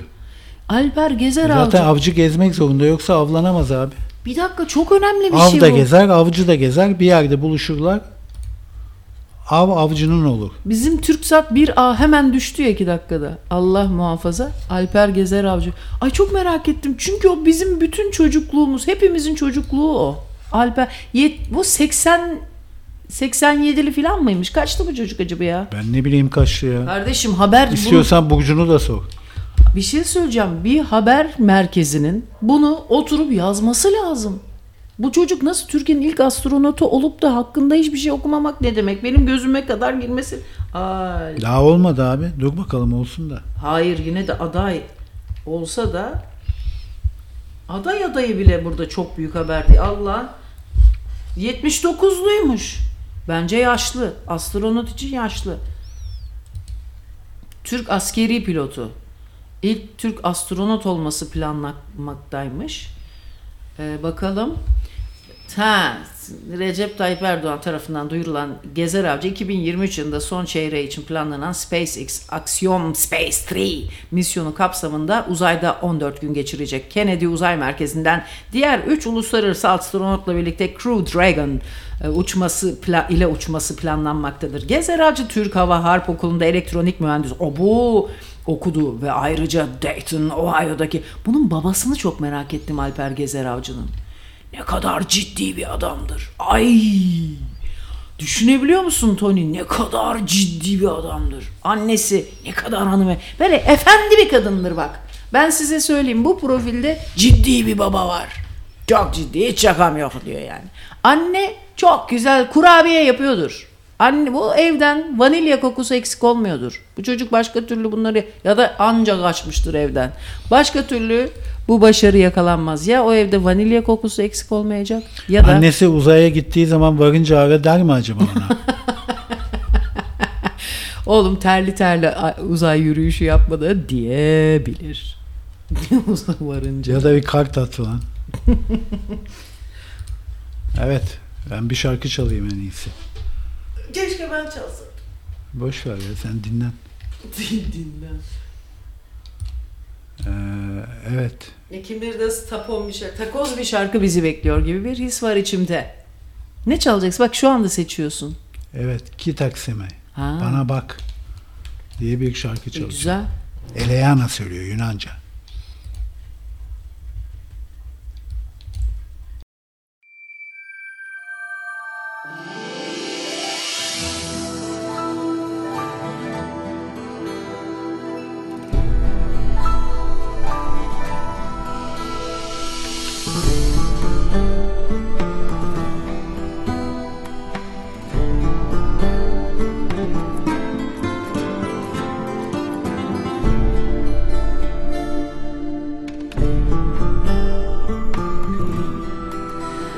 Από τα χείλη σου δεν έβγαλες μια λέξη, ούτε κουβέντα δεν μου λες.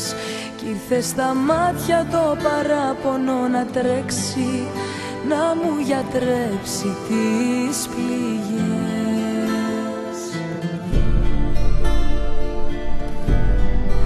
Νιώθω σαν ρούχο ξεχασμένο σε μια άκρη, δεν έχω που να κρατηθώ, και με ένα βλέμμα που το χάραξε το δάκρυ, να σε κερδίσω προσπαθώ.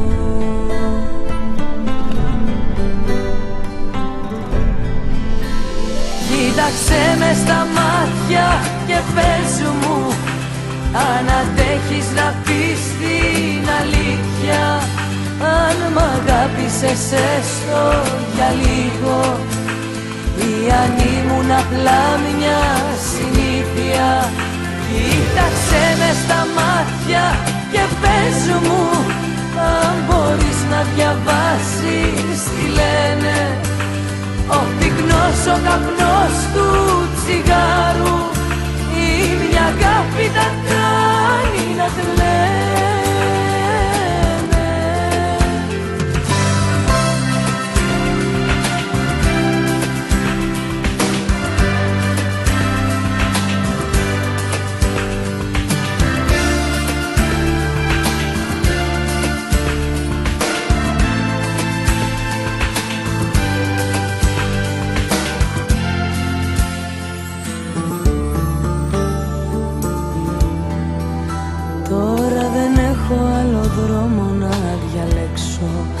Δεν έχω χέρι να πιαστώ, τώρα μαζί σου δεν μπορώ να ταξιδέψω, ούτε να σ' αποχωριστώ.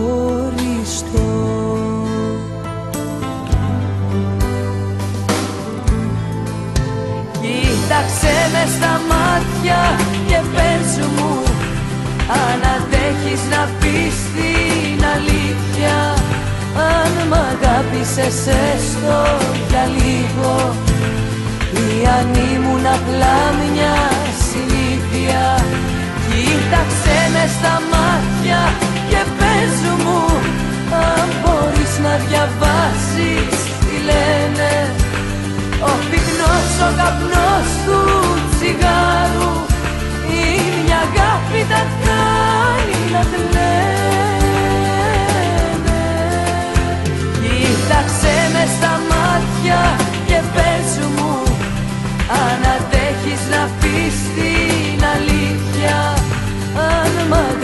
Θάλασσες έστω για λίγο, ή αν ήμουν απλά μια συνήθεια.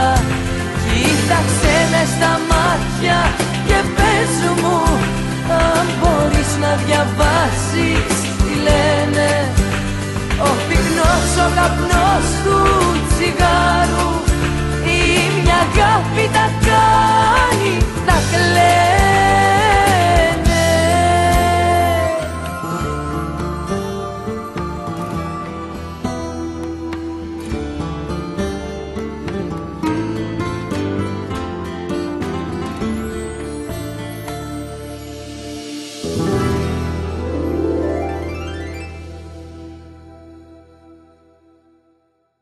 O plastik top, terazi lastik, jimnastik. Evet, haberlere bakalım mı Sayın Başkan?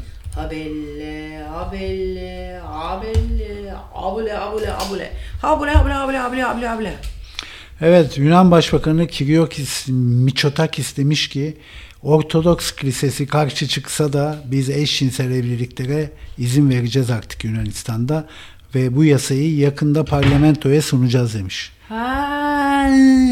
Artık evlenmek isteyen geyler Yunanistan'a da gidebilecek bu yasa çıkarsa. Aferin be Yunanlar ki tutucu da bir toplum. Ki abi Yunanistan'da çoktan çıkmış olması lazımdı ya. Bak ikimiz nasıl farklı şeylerden bahsediyoruz. Ben Yunanistan çok... Yani Mikonos gibi bir adaları var abi. Doğru ama şuradan anlamalıydık. Bak onlar da evet tutucular. Ama... Yani Mikonos'a gidip flört edip tanışan geyler evlenemiyor mu orada yani? Bak mesela biz Sakız'ın artık neredeyse yerlisi olduk tamam mı? Çok tabii ben anlamıyorum da Toni eniştenizin sohbetlerinden çok büyük dedikodu döndüğünü görüyorum. Tamam mı? Yani bayağı muhafazakar bir yapıları var. Fakat kimse kimseye karışmıyor. O güzel tarafı o. Zaten trafiğinde de büyük bağırtılar oluyor ama kimse kalkıp inip kavga çıkmıyor. Fiziksel kimse kimseye dokanmıyor. Sakız'da öyle değil. Atina'da çok kavga çıkıyor. Böyle bağırtılı. Büyükşehir nevrozu diye bir şey var. Evet.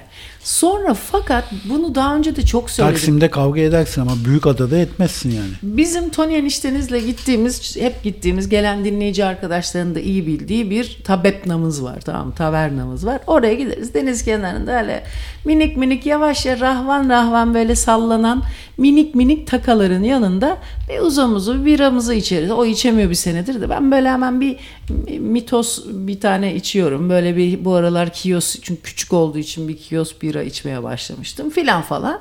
Neyse bu Benim arada... önümden takalar geçiyor, senin önünden biralar. Evet.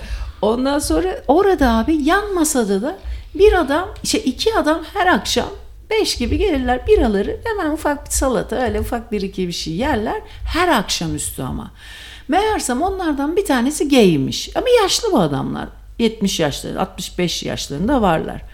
Yani orta yaşlı diyeyim tabii. İki arkadaş biri gay biri değil. Biri gay ama bütün gay olduğunu biliyor adamın.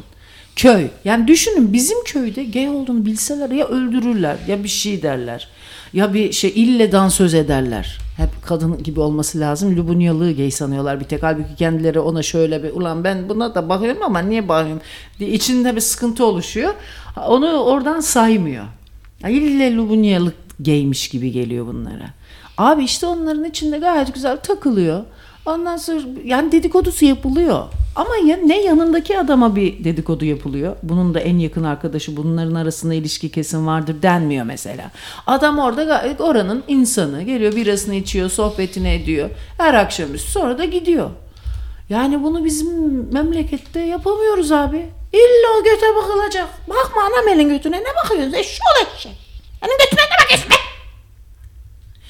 Neyse işte bu tip güzel güzel serdin işte abi bu kültür neyse beni gene konuşturtmayın da.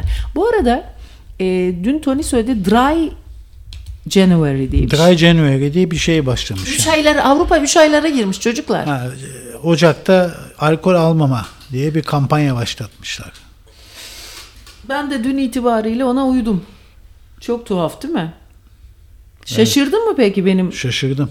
Hadi lan.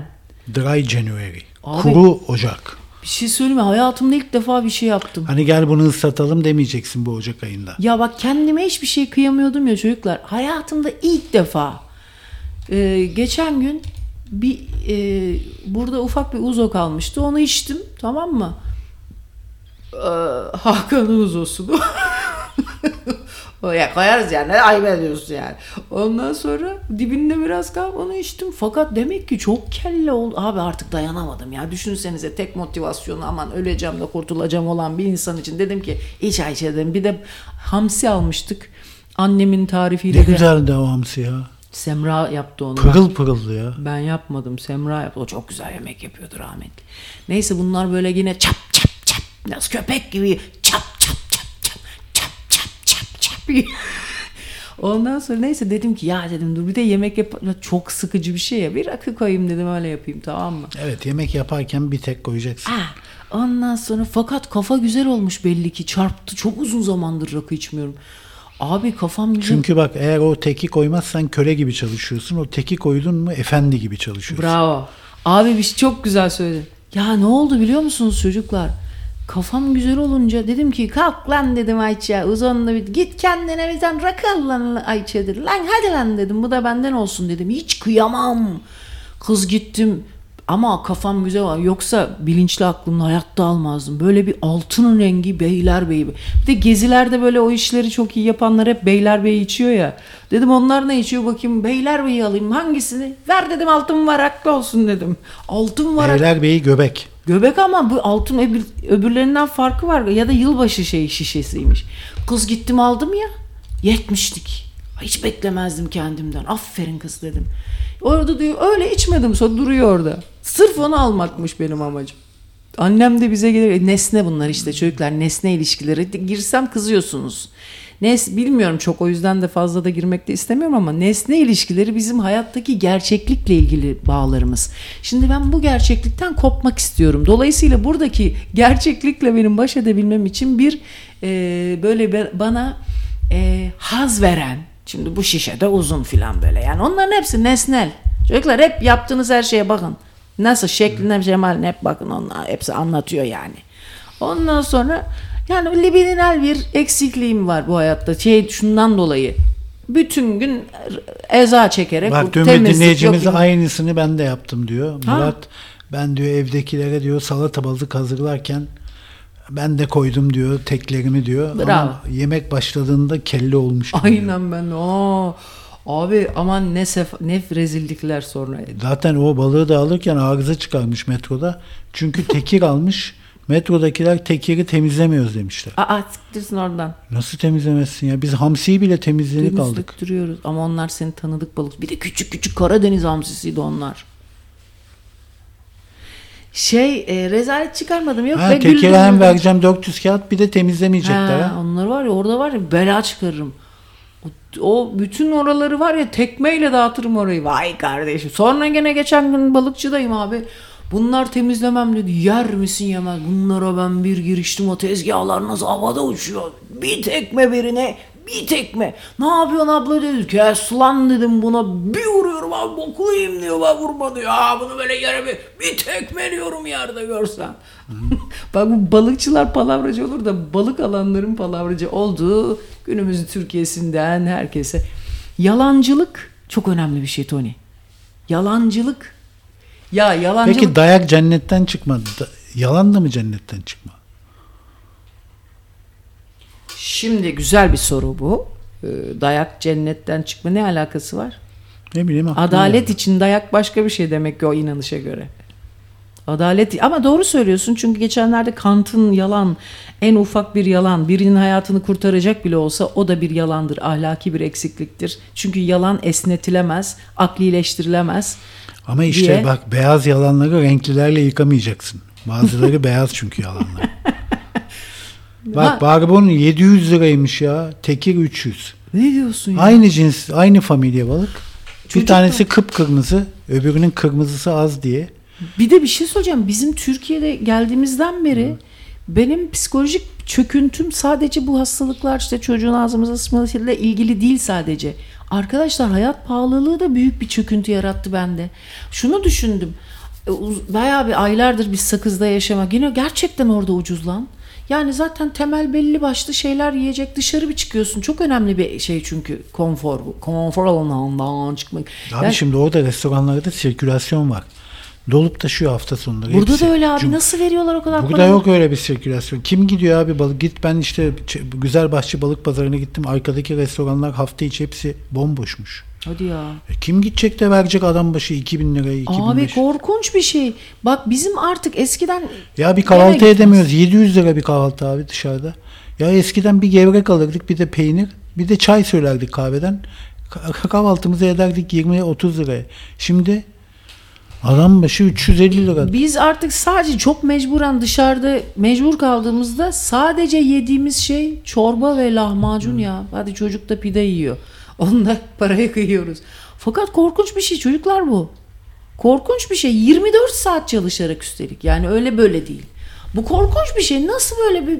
ve psikolojik olarak beni çökertti bu. Gerçekten geçen gün manava gittim. En az 250 kağıt veriyorsun. Minimum çıktığında 300 kağıttan 250 minimum o da. 2 limon alıyorsun. Mesela bak böyle bir şey Yunanistan'da hayatta olmaz. Bu arkadaş gitmiş metrodan, demiş ki tekeri temizlemiyoruz demiş. Müdürünü çağır demiş. Bu da bizimki de. Karavancıya hakkını Bizim arıyor. Murat İnanlı mı? Ha, helal olsun. Geldi bir hanımefendi diyor. Dedim hanımefendi niye temizlemiyorsunuz? 200 gram altı balıkları temizleyemeyiz dedi. Aa. Tekir 54 gram, senin barbun da 52 gram. Barbunu temizliyorsun ya dedim. İşte nicelik. O zaman da kıvırmış, demiş ki fiyatına göre demiş. Çok Abi çirkin. bu ne ya? Çok ayıp. Ya balığın fiyatına göre temizleyip temizlememek ayıp ya. Evet çok çirkin. Yani bu şeye benziyor. Kısa yolu almayan taksiciye benziyor. Evet işte esnetme bak. Aynı yalanın Kant'ın yalan esnetemez. Türk Hava Yolları da yapıyordu bir ara. 2 saatin altındaki yurt dışı uçaklarında alkol vermiyoruz. Biz şeye giderken hatırlıyorum. Ay ne kadar bela çıkarmıştım, verdiler ama değil mi o zaman? Sırbistan Karadağ neydi onun Bunlara adı? bir vuruyorum abi, bokunu yiyeyim diyor. Böyle Montenegro'ya giderken. Oradan hostes bir vuruyorum abi. Stewart'ı geldi ayrı. Lan diyorum ona lan. Abi bunları ben Bir de şey oluyor bazen. koridora bir yatırdım Bazen abi. içkileri, Tekmeliyorum abi. içkileri koymuyorlar şeye. O rafa arabaya koymuyorlar hostesler. Tamam mı? Ha, Bilen alıyor ancak. Ha. Çünkü öbür türlü gören herkes istiyor. Göz görmeyince gönül diyor, istemiyor. Evet o da doğru. Evet, fiyatların çıldırdığı ülke diyor Türkiye. Geçen sene Arjantin %220 enflasyon olmuş. Abi bizde daha fazla. 1500 falan. Çünkü bir şey söyleyeceğim. Bak Haziran'da biz 5000 liraya çıktık bu evden değil mi? Çıktığımızda kiramız 5000 liraydı. Aynı evi şu anda 40.000 liraya tutabiliriz ancak. 5000 lira 6 ay önce olan evin fiyatı 40.000 lira nasıl olur? Ve bunu bizim mantığımıza sığıştırmaya çalışıyoruz. Bu affedersiniz taşaklara kadar sığıştırma Bak denir Bolu'da ne alırsan temizliyorlarmış. Demek ki balığı Bolu'ya gideceğiz almaya. İyi de Bolu'da deniz yok ama. Bu Bolulu'nun yeni çıkışı. Geçen gün dinleyici değil mi bu Bolulu? Dinleyici. Nereden çıktı Bolulu? Birdenbire bir Bolu'nun yükselişi var radyomuzda. Hadi oradan be. Bolu'ymuş. Ha bir de Bolulularla var. Bir onlar eksiyordu.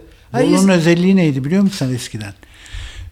Türkiye'nin en iyi aşçıları hep Bolu'dan çıkardı. Bolu'nun önlenemez yükselişi. Bolulu İlyas Usta vardı benim zamanımda. Efes Oteli'nde baş aşçıydı. Bolulu Hasan var. Ha, Hasan o tatlıcı. Ama Bolulular meşhurdu ahçılıkta. Evet Bolulular hakikaten meşhur. Bolu Mengen, bravo. Evet, sıra sende, şarkı sırası. Saat 10.30. Çal bakalım, patlat bakalım, ne çalacaksın? Bir dakika, ben bir şey çalarım. Şimdi Tarkan'ın Kuzu Kuzusuna şey yaptım, radyoya bastım. Güzel bir şey geldi önüme be. Niye peki Mengen'den çıkıyor bütün açlar? Orada bir okul mu varmış acaba? Yok canım, ne okul Allah aşkına. Bir mahalle karısı çok iyi yemek yapıyordur. Bir tanesi annesi öğretmiştir. Yavaş yavaş öyle, yoksa ne? Okul olacak. Vay. Allah Allah. Hiç de güzel şarkılar çıkmadı ya. Hay Allah. Pare Pare diye bir Tarkan şarkısı çıktı ama yine ikinci kere, ben bir kere öyle olmuştum. O zamanlar radyoculuk daha yeni başlamıştı. Bir programda 2 kere bir grubun özel bir program olmadığı müddetçe 2 kere aynı grubun şarkısı normal akışta çalınmaz diye. Bunlar Paso Genesis çalıyor. Ulan dedim, Phil Collins öldü. Phil Collins öldü mü lan dedim. Kulaklıkla dinliyordum Power FM o zamanlar. Ondan meğersem yeni albüm çıkarmış o dönem. Toni. Meğer onun için sürekli onu çalıyorlarmış. Kardeşim. Onun için şimdi ben Tarkan çalayım ya. Yüreğimizde yaşıyor ne de olsa. Yok. Hadi be abicim, sen de amma muammaya çevirdin. Bir şarkı çalacaksın alt tarafı. Ama bir şey söyleyeyim mi size? Çok fazla şey yapıyorsunuz. Yani benim fazla stres altındayım. O yüzden seçemiyorum. Halbuki stres altında olmasam... Bak dediğim doğruymuş. Bolu Mengen'de Ahçılar Mesleki ve Teknik Anadolu Lisesi varmış. Ahçılık bir sanat abi. Her ya ne kadar bir şey soracağım. Vedat Milor sanat değil derse bence ahçılık bir sanat. 90'lardan sonra mı Bolu'nun ustaları meşhur oldu? Osmanlı'dan beri değil mi? Yo, 75'te vardı ya. Bolulu İlyas Usta. İyi de kardeşim belli ki onun menşei Osmanlı'ya dayanıyor. Öyle 2 dakikada adamı hemen meşhur etmezler. Yöresel lezzetleri. Yani 80'den sonra bazı şeyler böyle suni yükselişler oldu ama. Evet, o zaman bir Pinhani ve Kalben şarkısı birlikte çalıyoruz.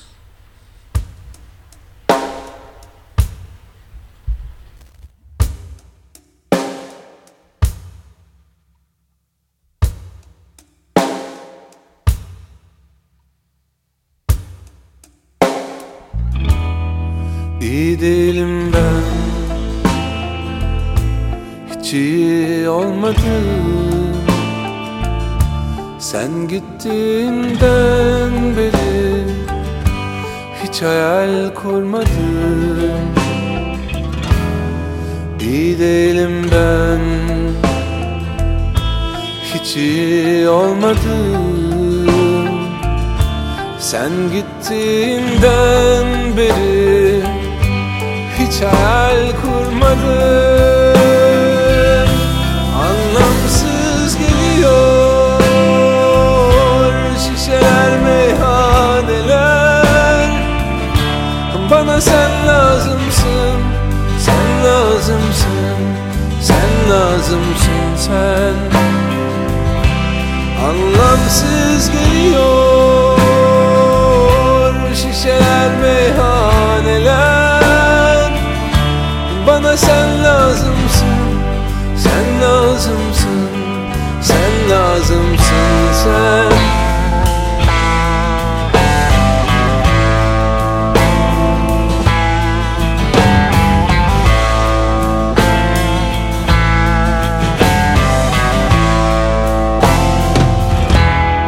İyi değilim ben, hiç iyi olmadım. Sen gittiğinden beri dışarı çıkmadım.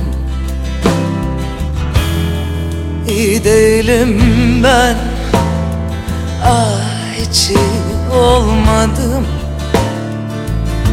Yatakta döndüm durdum ama hiç uyumadım. Hiç faydası yok aldığım ilaçların. Bana sen lazımsın, sen lazımsın, sen lazımsın sen. Hiç faydası yok aldığım ilaçların.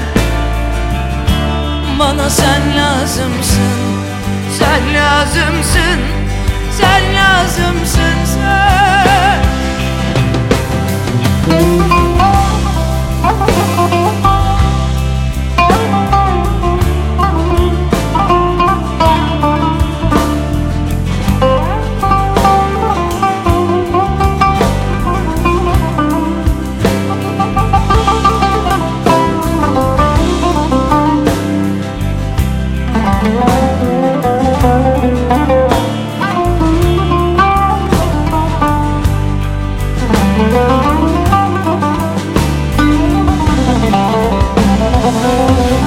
Anlamsız geliyor şişeler, meyhaneler. Bana sen lazımsın, sen lazımsın, sen lazımsın sen. Hiç faydası yok aldığım ilaçların. yolları. Bana sen lazımsın, sen lazımsın, sen lazımsın sen. Evet.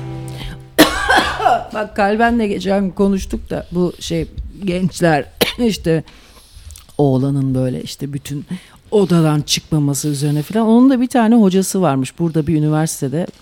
Bölüm başkanı, profesör, doktor, turnusol falan. Çok da hoş bir kadın. Profesör turnusol mu? Ya işte hani lafı böyle hani gılçıklı bir hoca diye.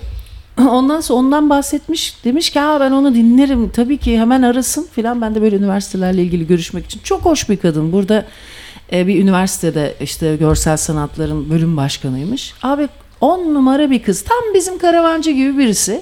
Artık benden küçük oldu ya bu bütün ordinal yüzlerin filan yaşları filan abi. Ne kadar gençler artık. İnsanlar hepsi ne kadar genç. En yaşlı biziz. Ondan sonra dedi ki abi bütün gençler şu anda odadaymış. Bu pandemiyle birlikte odadan çıkmayan, gelecek bütün inancını geleceğe yitirmiş olan, hiçbir menzili olmayıp ülke önce bir 13, 14, 15, 16 yaşta pandemiye kadar büyük idealleri olup pandemiden sonra her şeyin ne kadar... Pandemide bırakmışlar mı idealleri? Evet abi, her şey çok boş diyerek odadan çıkmayan böyle büyük bir kesim var dedi. Bak direkt merkezinden bildiriyor yani. Kalben iyi kız, çok iyi bir kız ya. Nasıl kendi çocuğu gibi, daha doğrusu kardeşi gibi. Değil mi? Nasıl araştırdı bütün okulları filan. Güzel bir ikili olmuşlar şarkıda. Çok güzel. Bu Pinhani de çok düzgün çocuk. Beste kimin? Bence ikisi beraber yapmışlar. Olmaz canım ikisi beraber. Niye? Bir bestenin bir sahibi olur ya. Hayır canım, niye bir tanesi başlamıştır. O da çok majör değişiklikler, eklemeler daha doğrusu yapmıştır. Aynı gruptaysan böyle ikili oluyor. Ne bileyim Beatles şarkıları var ya, Paul McCartney, John Lennon birlikte yazıyor. Evet. Burada aşçılık okulu var ama işin ilginç tarafı diyor bir dinleyicimiz. Bolu Mengen'de elle tutulur bir tane lokanta yok diyor. Şöyle git ağız tadıyla bir yemek yok diyor öyle bir yer. Ne kadar tutucu bir yerdir kim bilir. Ne orlon kazak giyiliyordur orada. Karısı örüyordur, anası örüyordur. O gelin kaynana ilişkileri kim bilir ne. Ay en istemediğim, yani yanından bile geçmek istemem öyle şehirlerin. Bırak orayı, merak et. Turist gezisi. Şeytan görsün yüzünü be. Ay şimdi sakın Bolulu Birliği, Esnaflar Birliği buraya gel. Ama böyle hani fazla yok be, vardır ya. Cinayeti az olur diye düşünecektim ama oluyordur ya. Bizde çok cinayet işleniyor ya. Bizde çok cinayet var. Bölümü burada sona eriyor. Birisi de diyor ki Bolulu dinleyici değil, bize Honolulu lazım. Vay kardeşim benim. Honolulu. Tabii oğlum, ben yemin, bana ne lan Bolu'dan. Allah'ın Boluluları. Bana harbiden Honolulu lazım. Ben kaçmışım Bolulu'dan. Ben olmuşum sofrada Kaan'ımızdan önce gelen öküzümüzden Elif'in davarı. Ben olmuşum öküzümüzden sofradaki ayı olayı. Neyse bu balık temizleme krizi de şöyle bitmiş. Kriz, harbiden kriz. O da gelen de müdür demiş, senin de müdürünü istiyorum. O da aramış müdürünü. O müdürle telefonla görüşmüş. Bu defa bu müdür de demiş ki iş güvenliği demiş. Bıçakla demiş. Hadi olmaz demiş. Bak herkes bir yerden bağlamaya çalışıyor. Yalanın biri 1000 para. Abi orada işte bunları bizim dinleyici de demiş ki barbun demiş bıçakla değil elle temizlenir demiş. O zaman demiş ki tamam, elle istiyorsanız elle temizlesin arkadaş. Artık yani sıçtığı yere kadar kovalamış onu. Yani önce demişler balığın boyu, sonra demişler balığın fiyatı. Olmamış iş güvenliği, bıçak tutmak istemiyoruz demiş. Ya onlar balığı yanlış anlayıp namus meselesi yapmışlar. Balığıma dokandım. Ben el alemin balığına dokanmayız diye. Ayıp bir şey ya, bu ne ya? Metro işte bak. Ya küçük esnaf ayrı pislik, büyük marketi zinciri ayrı pislik. Artık tutulacak yer nereye tutsan yağır olmuş böyle. O pis karıların el bezileri vardır ya orada. Bizim de öyledir arada. Burada çok temiz yalnız her şey. Ayşe'cim hiç korkma. Bir el beziyi bir kaldırıyorsun böyle uzar ya o şey Toni. Yağır olur böyle. Aynı öyle abi, neyi kaldırsan uzuyor. Suyu artık çürümüş. Böyle bu babaanneler, anneanneler kendi kendilerine böyle söylenir ya. Bir de suratlar mendebura bağlar artık.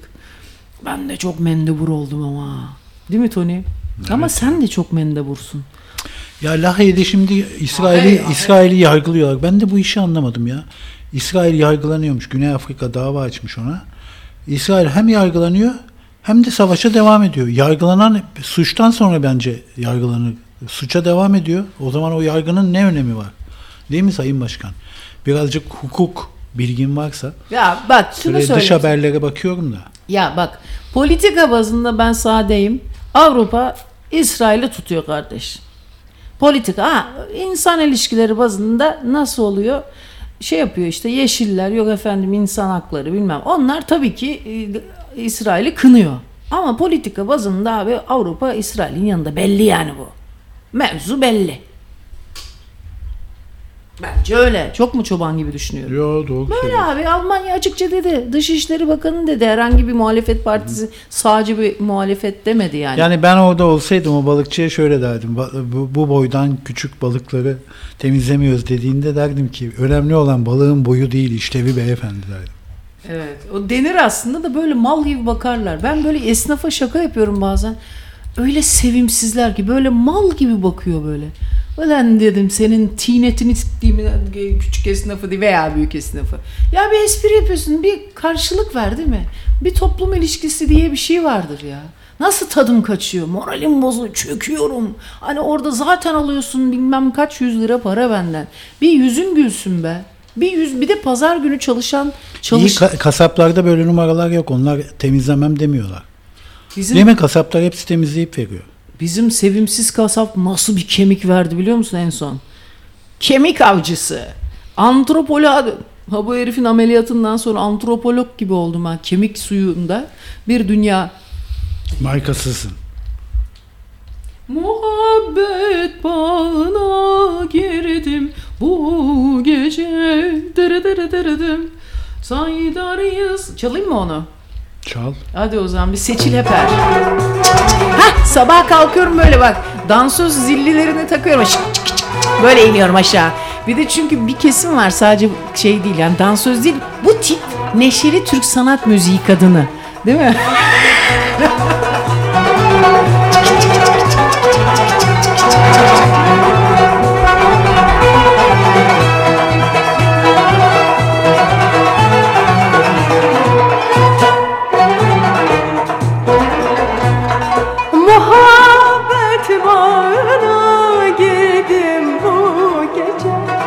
Açılmış gülleri derdim bu gece. Voslatın çağına erdim bu gece. Muhabbet doyulmaz bir pınar imiş. Ararım, ararım, ararım seni her yerde. Sorarım ıssız gecelerde, sevgilim nerede? Fenere böyle. Ararım, ararım seni her yerde. Sorarım ıssız gecelerde, sevgilim nerede?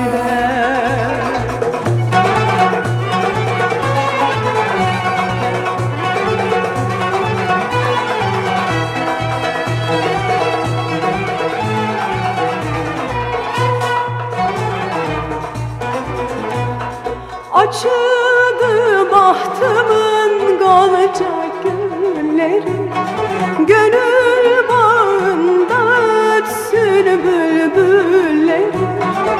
Aşkıma sarayım hep gönülleri. Muhabbet doyulmaz bir pınar imiş. Ararım, ararım, ararım seni her yerde.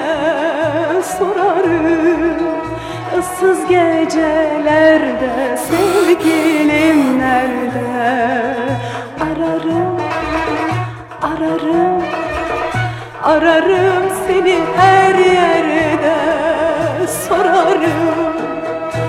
ıssız gecelerde Toni'ye böyle ay. Biz evlilik böyle bir şeymiş meğer değil mi? O yanlış anlamış Hanzo'nun çocuğu. Issız gecelerde Toni'ye. Hayır, ıssız gecelerde sevgilim nerede? Sevgilinin nerede olduğunu bilmiyorsan boynuzlanıyorsun demektir.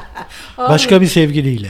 Ya bunlar öyle ayak yapıyorlar işte böyle yani çıktıka yapmak için bahane. Öyle Ömer Hayyam'ın güzel bir şiiri var biliyor musun? Rubaisi var daha doğrusu. Ben diyor acı çektiğim sevgili diyor başka bir sevgiliden de o acı çekiyormuş diyor. Doğrudur.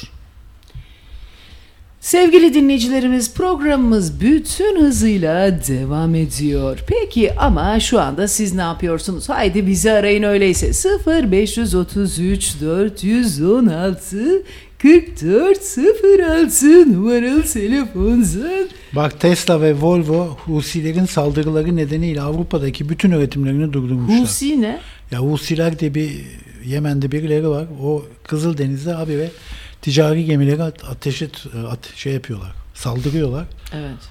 Şimdi Amerika'da onlara Husilere hususi bir muamele başlattı. O da onlara saldırıyor. Ay. Dünya kaynıyor Sayın Başkan. Bak, Tası tarağı toplayalım kız, gidelim biz bu dünya dünyada. kaynıyor şurada amele bu sağanak yağmurun altında ve orada çimen. Bak geçen gün konuştuk. Bir sosyal medyada video dönüyordu. İnşaat işçileri böyle işte defile yapmışlar, komik videolar falan. Ondan sonra bir dinleyicimiz de yazmış ki onlar öyle demeyin 30 bin, 70 bin, 100 bin bir sürü para alıyorlar diye. Onlar kalifiye bir de bu kız bu bunlara taşı amele kesim var. Onlar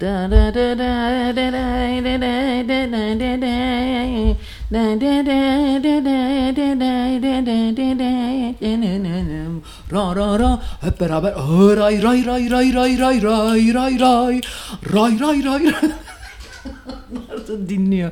Ya bir şey söyleyeyim mi? Bunu mesela okulda olsa sınıftan atıyorlar. Bu kıvama gelince hoca sınıftan atardı beni. Lay lay lay lay lay lay lay lay lay lay lay lay. Ya bak şimdi Ant Dağları'nın eteklerinde 2000 yıl boyunca ayakta kalan bir şehir bulunmuş. Bırak şimdi sen Amigolu'yu da programda. Ayıp ediyorsun Tamam mı? Ve bu şehrin haritalanması için lazer sensör teknolojisi kullanılmış. 2000 yıl yaşayan bir şehrin izleri duruyor ama şehir yok. Aşk olsun. Bazı şehirler terk ediliyor biliyorsun böyle. Aha ya. Mesela ki Efes zamanında orası da şehirmiş. Sonra ne oluyor? Önce birileri gidiyor, sonra başkaları gidiyor. Sonra bakıyorsun herkes gitmiş. Efes Giyan. Neresi Efes Giyan? Aa bak kim arıyor? Kim arıyor? Bak çok iyi. Heh. Çok iyi dedi. Çok iyi. Akhisarlı radyocumuz Toni Drosa çok iyi dedi. Bakalım kim arıyor? Gerçekten benim için de bir sürpriz olacak. Enişteniz bile sevindiğine göre bakalım. Ben bir sezgilerime bakayım. Dinleyicimiz ise bizim kesin sevimsiz biridir. Radyo Karavan dinleyicisi sevimli olur muymuş canım? Ama gitsin Power FM dinleyicisi sevimli olsun değil mi? Bizim sevimli insanla ne işimiz olur sence? Yo bence çok sevimli biri bu. Bizim Aylin. Kız Allah kahretmeye. Aylin. Aylin. Şık şık şık. Ya burnumda tüttünüz be. Sen bana bak çocuk yaptık da Aylin Aslım. Çocuk yaptıktan sonra bizi tamamen bıraktın Aylin. Çok ayıp Ben ediyorsun. hayatı bıraktım ya.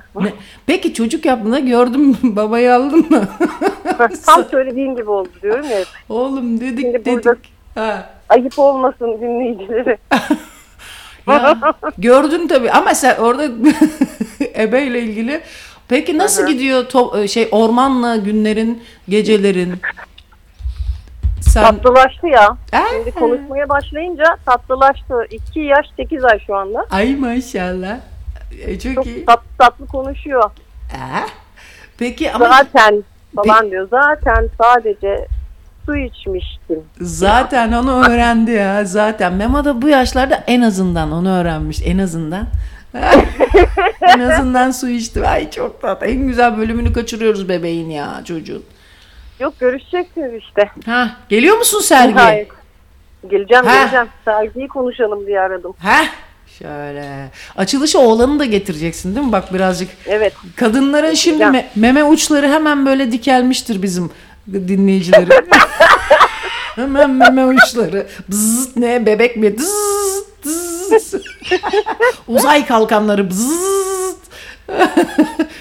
Peki Aylin sen şimdi özel olaylardan bahsedebiliyor muyuz? Yani çok özel değil de yani herifi Ya yok canım, sakladığım bir şey değil boşandığım zaten. Tamam, ama boşandım. ilan da etmedim yani, gazeteleri ilan vermedim. Yok, gazeteleri ilan etmeyin bizim ama zaten herkes tahmin ediyordur ya, bizim çevredeki insanlar çocuk yapacak, bir de onunla kalacak. Fakat Aylin benim çocuk yaptığımda, biz Aylin aynı mahallenin çocuklarıyız. Abi bizim çevremizde, arkadaş çevremizde hiç çocuk sahibi olan çok az insan olduğu için evet. Şimdi birdenbire dımdızlak arkadaşsız kalmış olmalısın, benim hesaplamalarımda bir hata yoksa. Yani biraz öyle ama bu dönemde de çok da umurunda olmuyor ya. Hani o kadar meşgulsün ki çocukla. Doğru. Başka bir şey için zaten vakit olmuyor. Ama doğru, bizim kuşak ne evlendi ne çocuk yaptı. Gerçek bir ilk kuşağı olarak kaldık yani. Evet abi, ama işte biz oradan bir yırttık çünkü hep aynı şey dönüyordu. Ben sıkıntıdan yapmıştım ya, dedim hep aynı böyle mi gidecek hayat diye. Çocuk sahibi olayım bari diye. Peki sen de aynı sıkıntıdan mı, hep aynı film döndürüyormuş gibi bir şey hisse kapıldın? Yok ya, unuttun sen, hatırla, tamamen kaza kurşunu ya. 45 yaşında kim anne olabilir ki yani, böyle ben istemiyorum ama falan sizin anne derken. olma yaşlarınız farklı. Bir şey söyleyeceğim, biri sıkıntıdan biri kazara. İdeal anneler. Toni nasılsın? Seni çok özledik ya. Toni bak, duymuyor onu. Toni bak, çok özledik seni, nasılsın? Özledim ya, ben de özledim Aylin, gel de görüşelim. Ya ormanla tanışmanı da çok istiyorum. Ormanla ilk karşılaşmam olacak bu. Evet ya, geliyor musun sergiye sen de? Yok, ben yokum İstanbul'da. Orman güzel isim ama. Ben daha önce hiç duymamıştım. Güzel oldu. Tatlı ya, kendi çocuğum diye demiyorum. Tatlı, seveceksin. Kim koydu? Nasıl buldunuz o ismi Aylin? Vallahi aynı anda düşündük. Yok canım. Çünkü olayın gerçekleştiği yer bir ormandı. Hadi be, ormanda mı seviyorsun? Seni arıyordum oradan. Nasıl yani? O olay esnasında aramıyordur, Allah kahretmiyor inşallah. Hayır, oradan seni çok aradım ya, böyle bir müthiş büyülü bir yerdeyim. Orman var. Anladım. Bir arkadaşınızın, ortak arkadaşlarınızın şeydi değil mi? Süper evet, abi. Evet.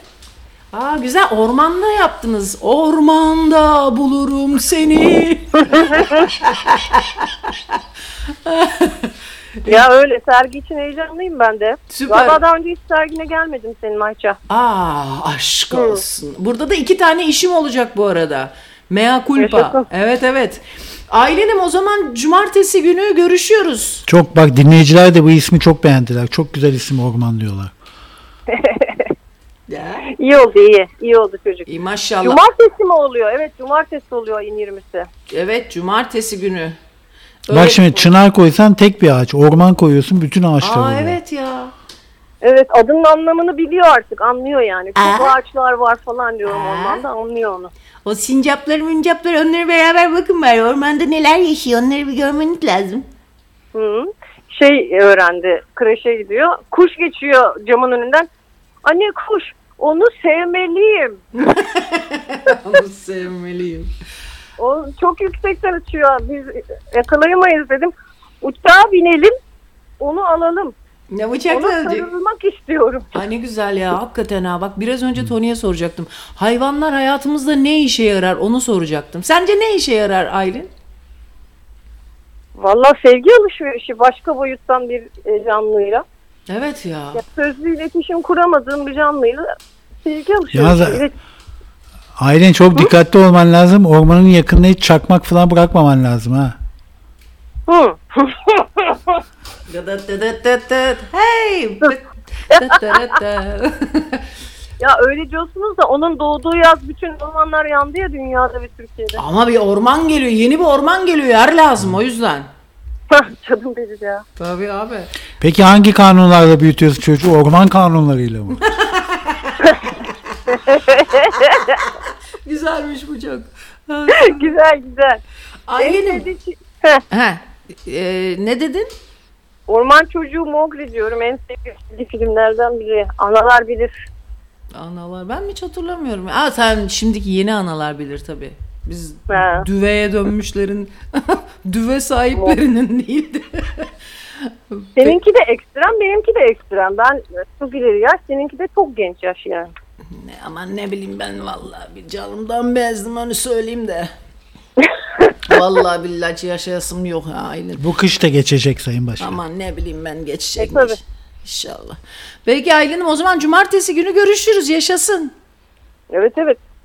Konuşuruz zaten. Tamam. Hadi kendine iyi bak Aylin. Haydi bay bay. Sizleri çok özledim. Biz de Öpüyorum. seni çok özledik. Görüşürüz. Ormana selam söyle. Ya. Söylerim. Hadi görüşürüz. Hadi eyvallah. Evet. İşte böyle. Ne güzel özlemişiz Aylin'i ya. Bak benim eski çevreden bir Aylin'i kaldı. Bir o hani menşurlar, müzisyenler çevresinden bir kalben bir Aylin, değil mi? O Sinan'la Bak hani bir dinleyici diyor görüşmüyoruz, ki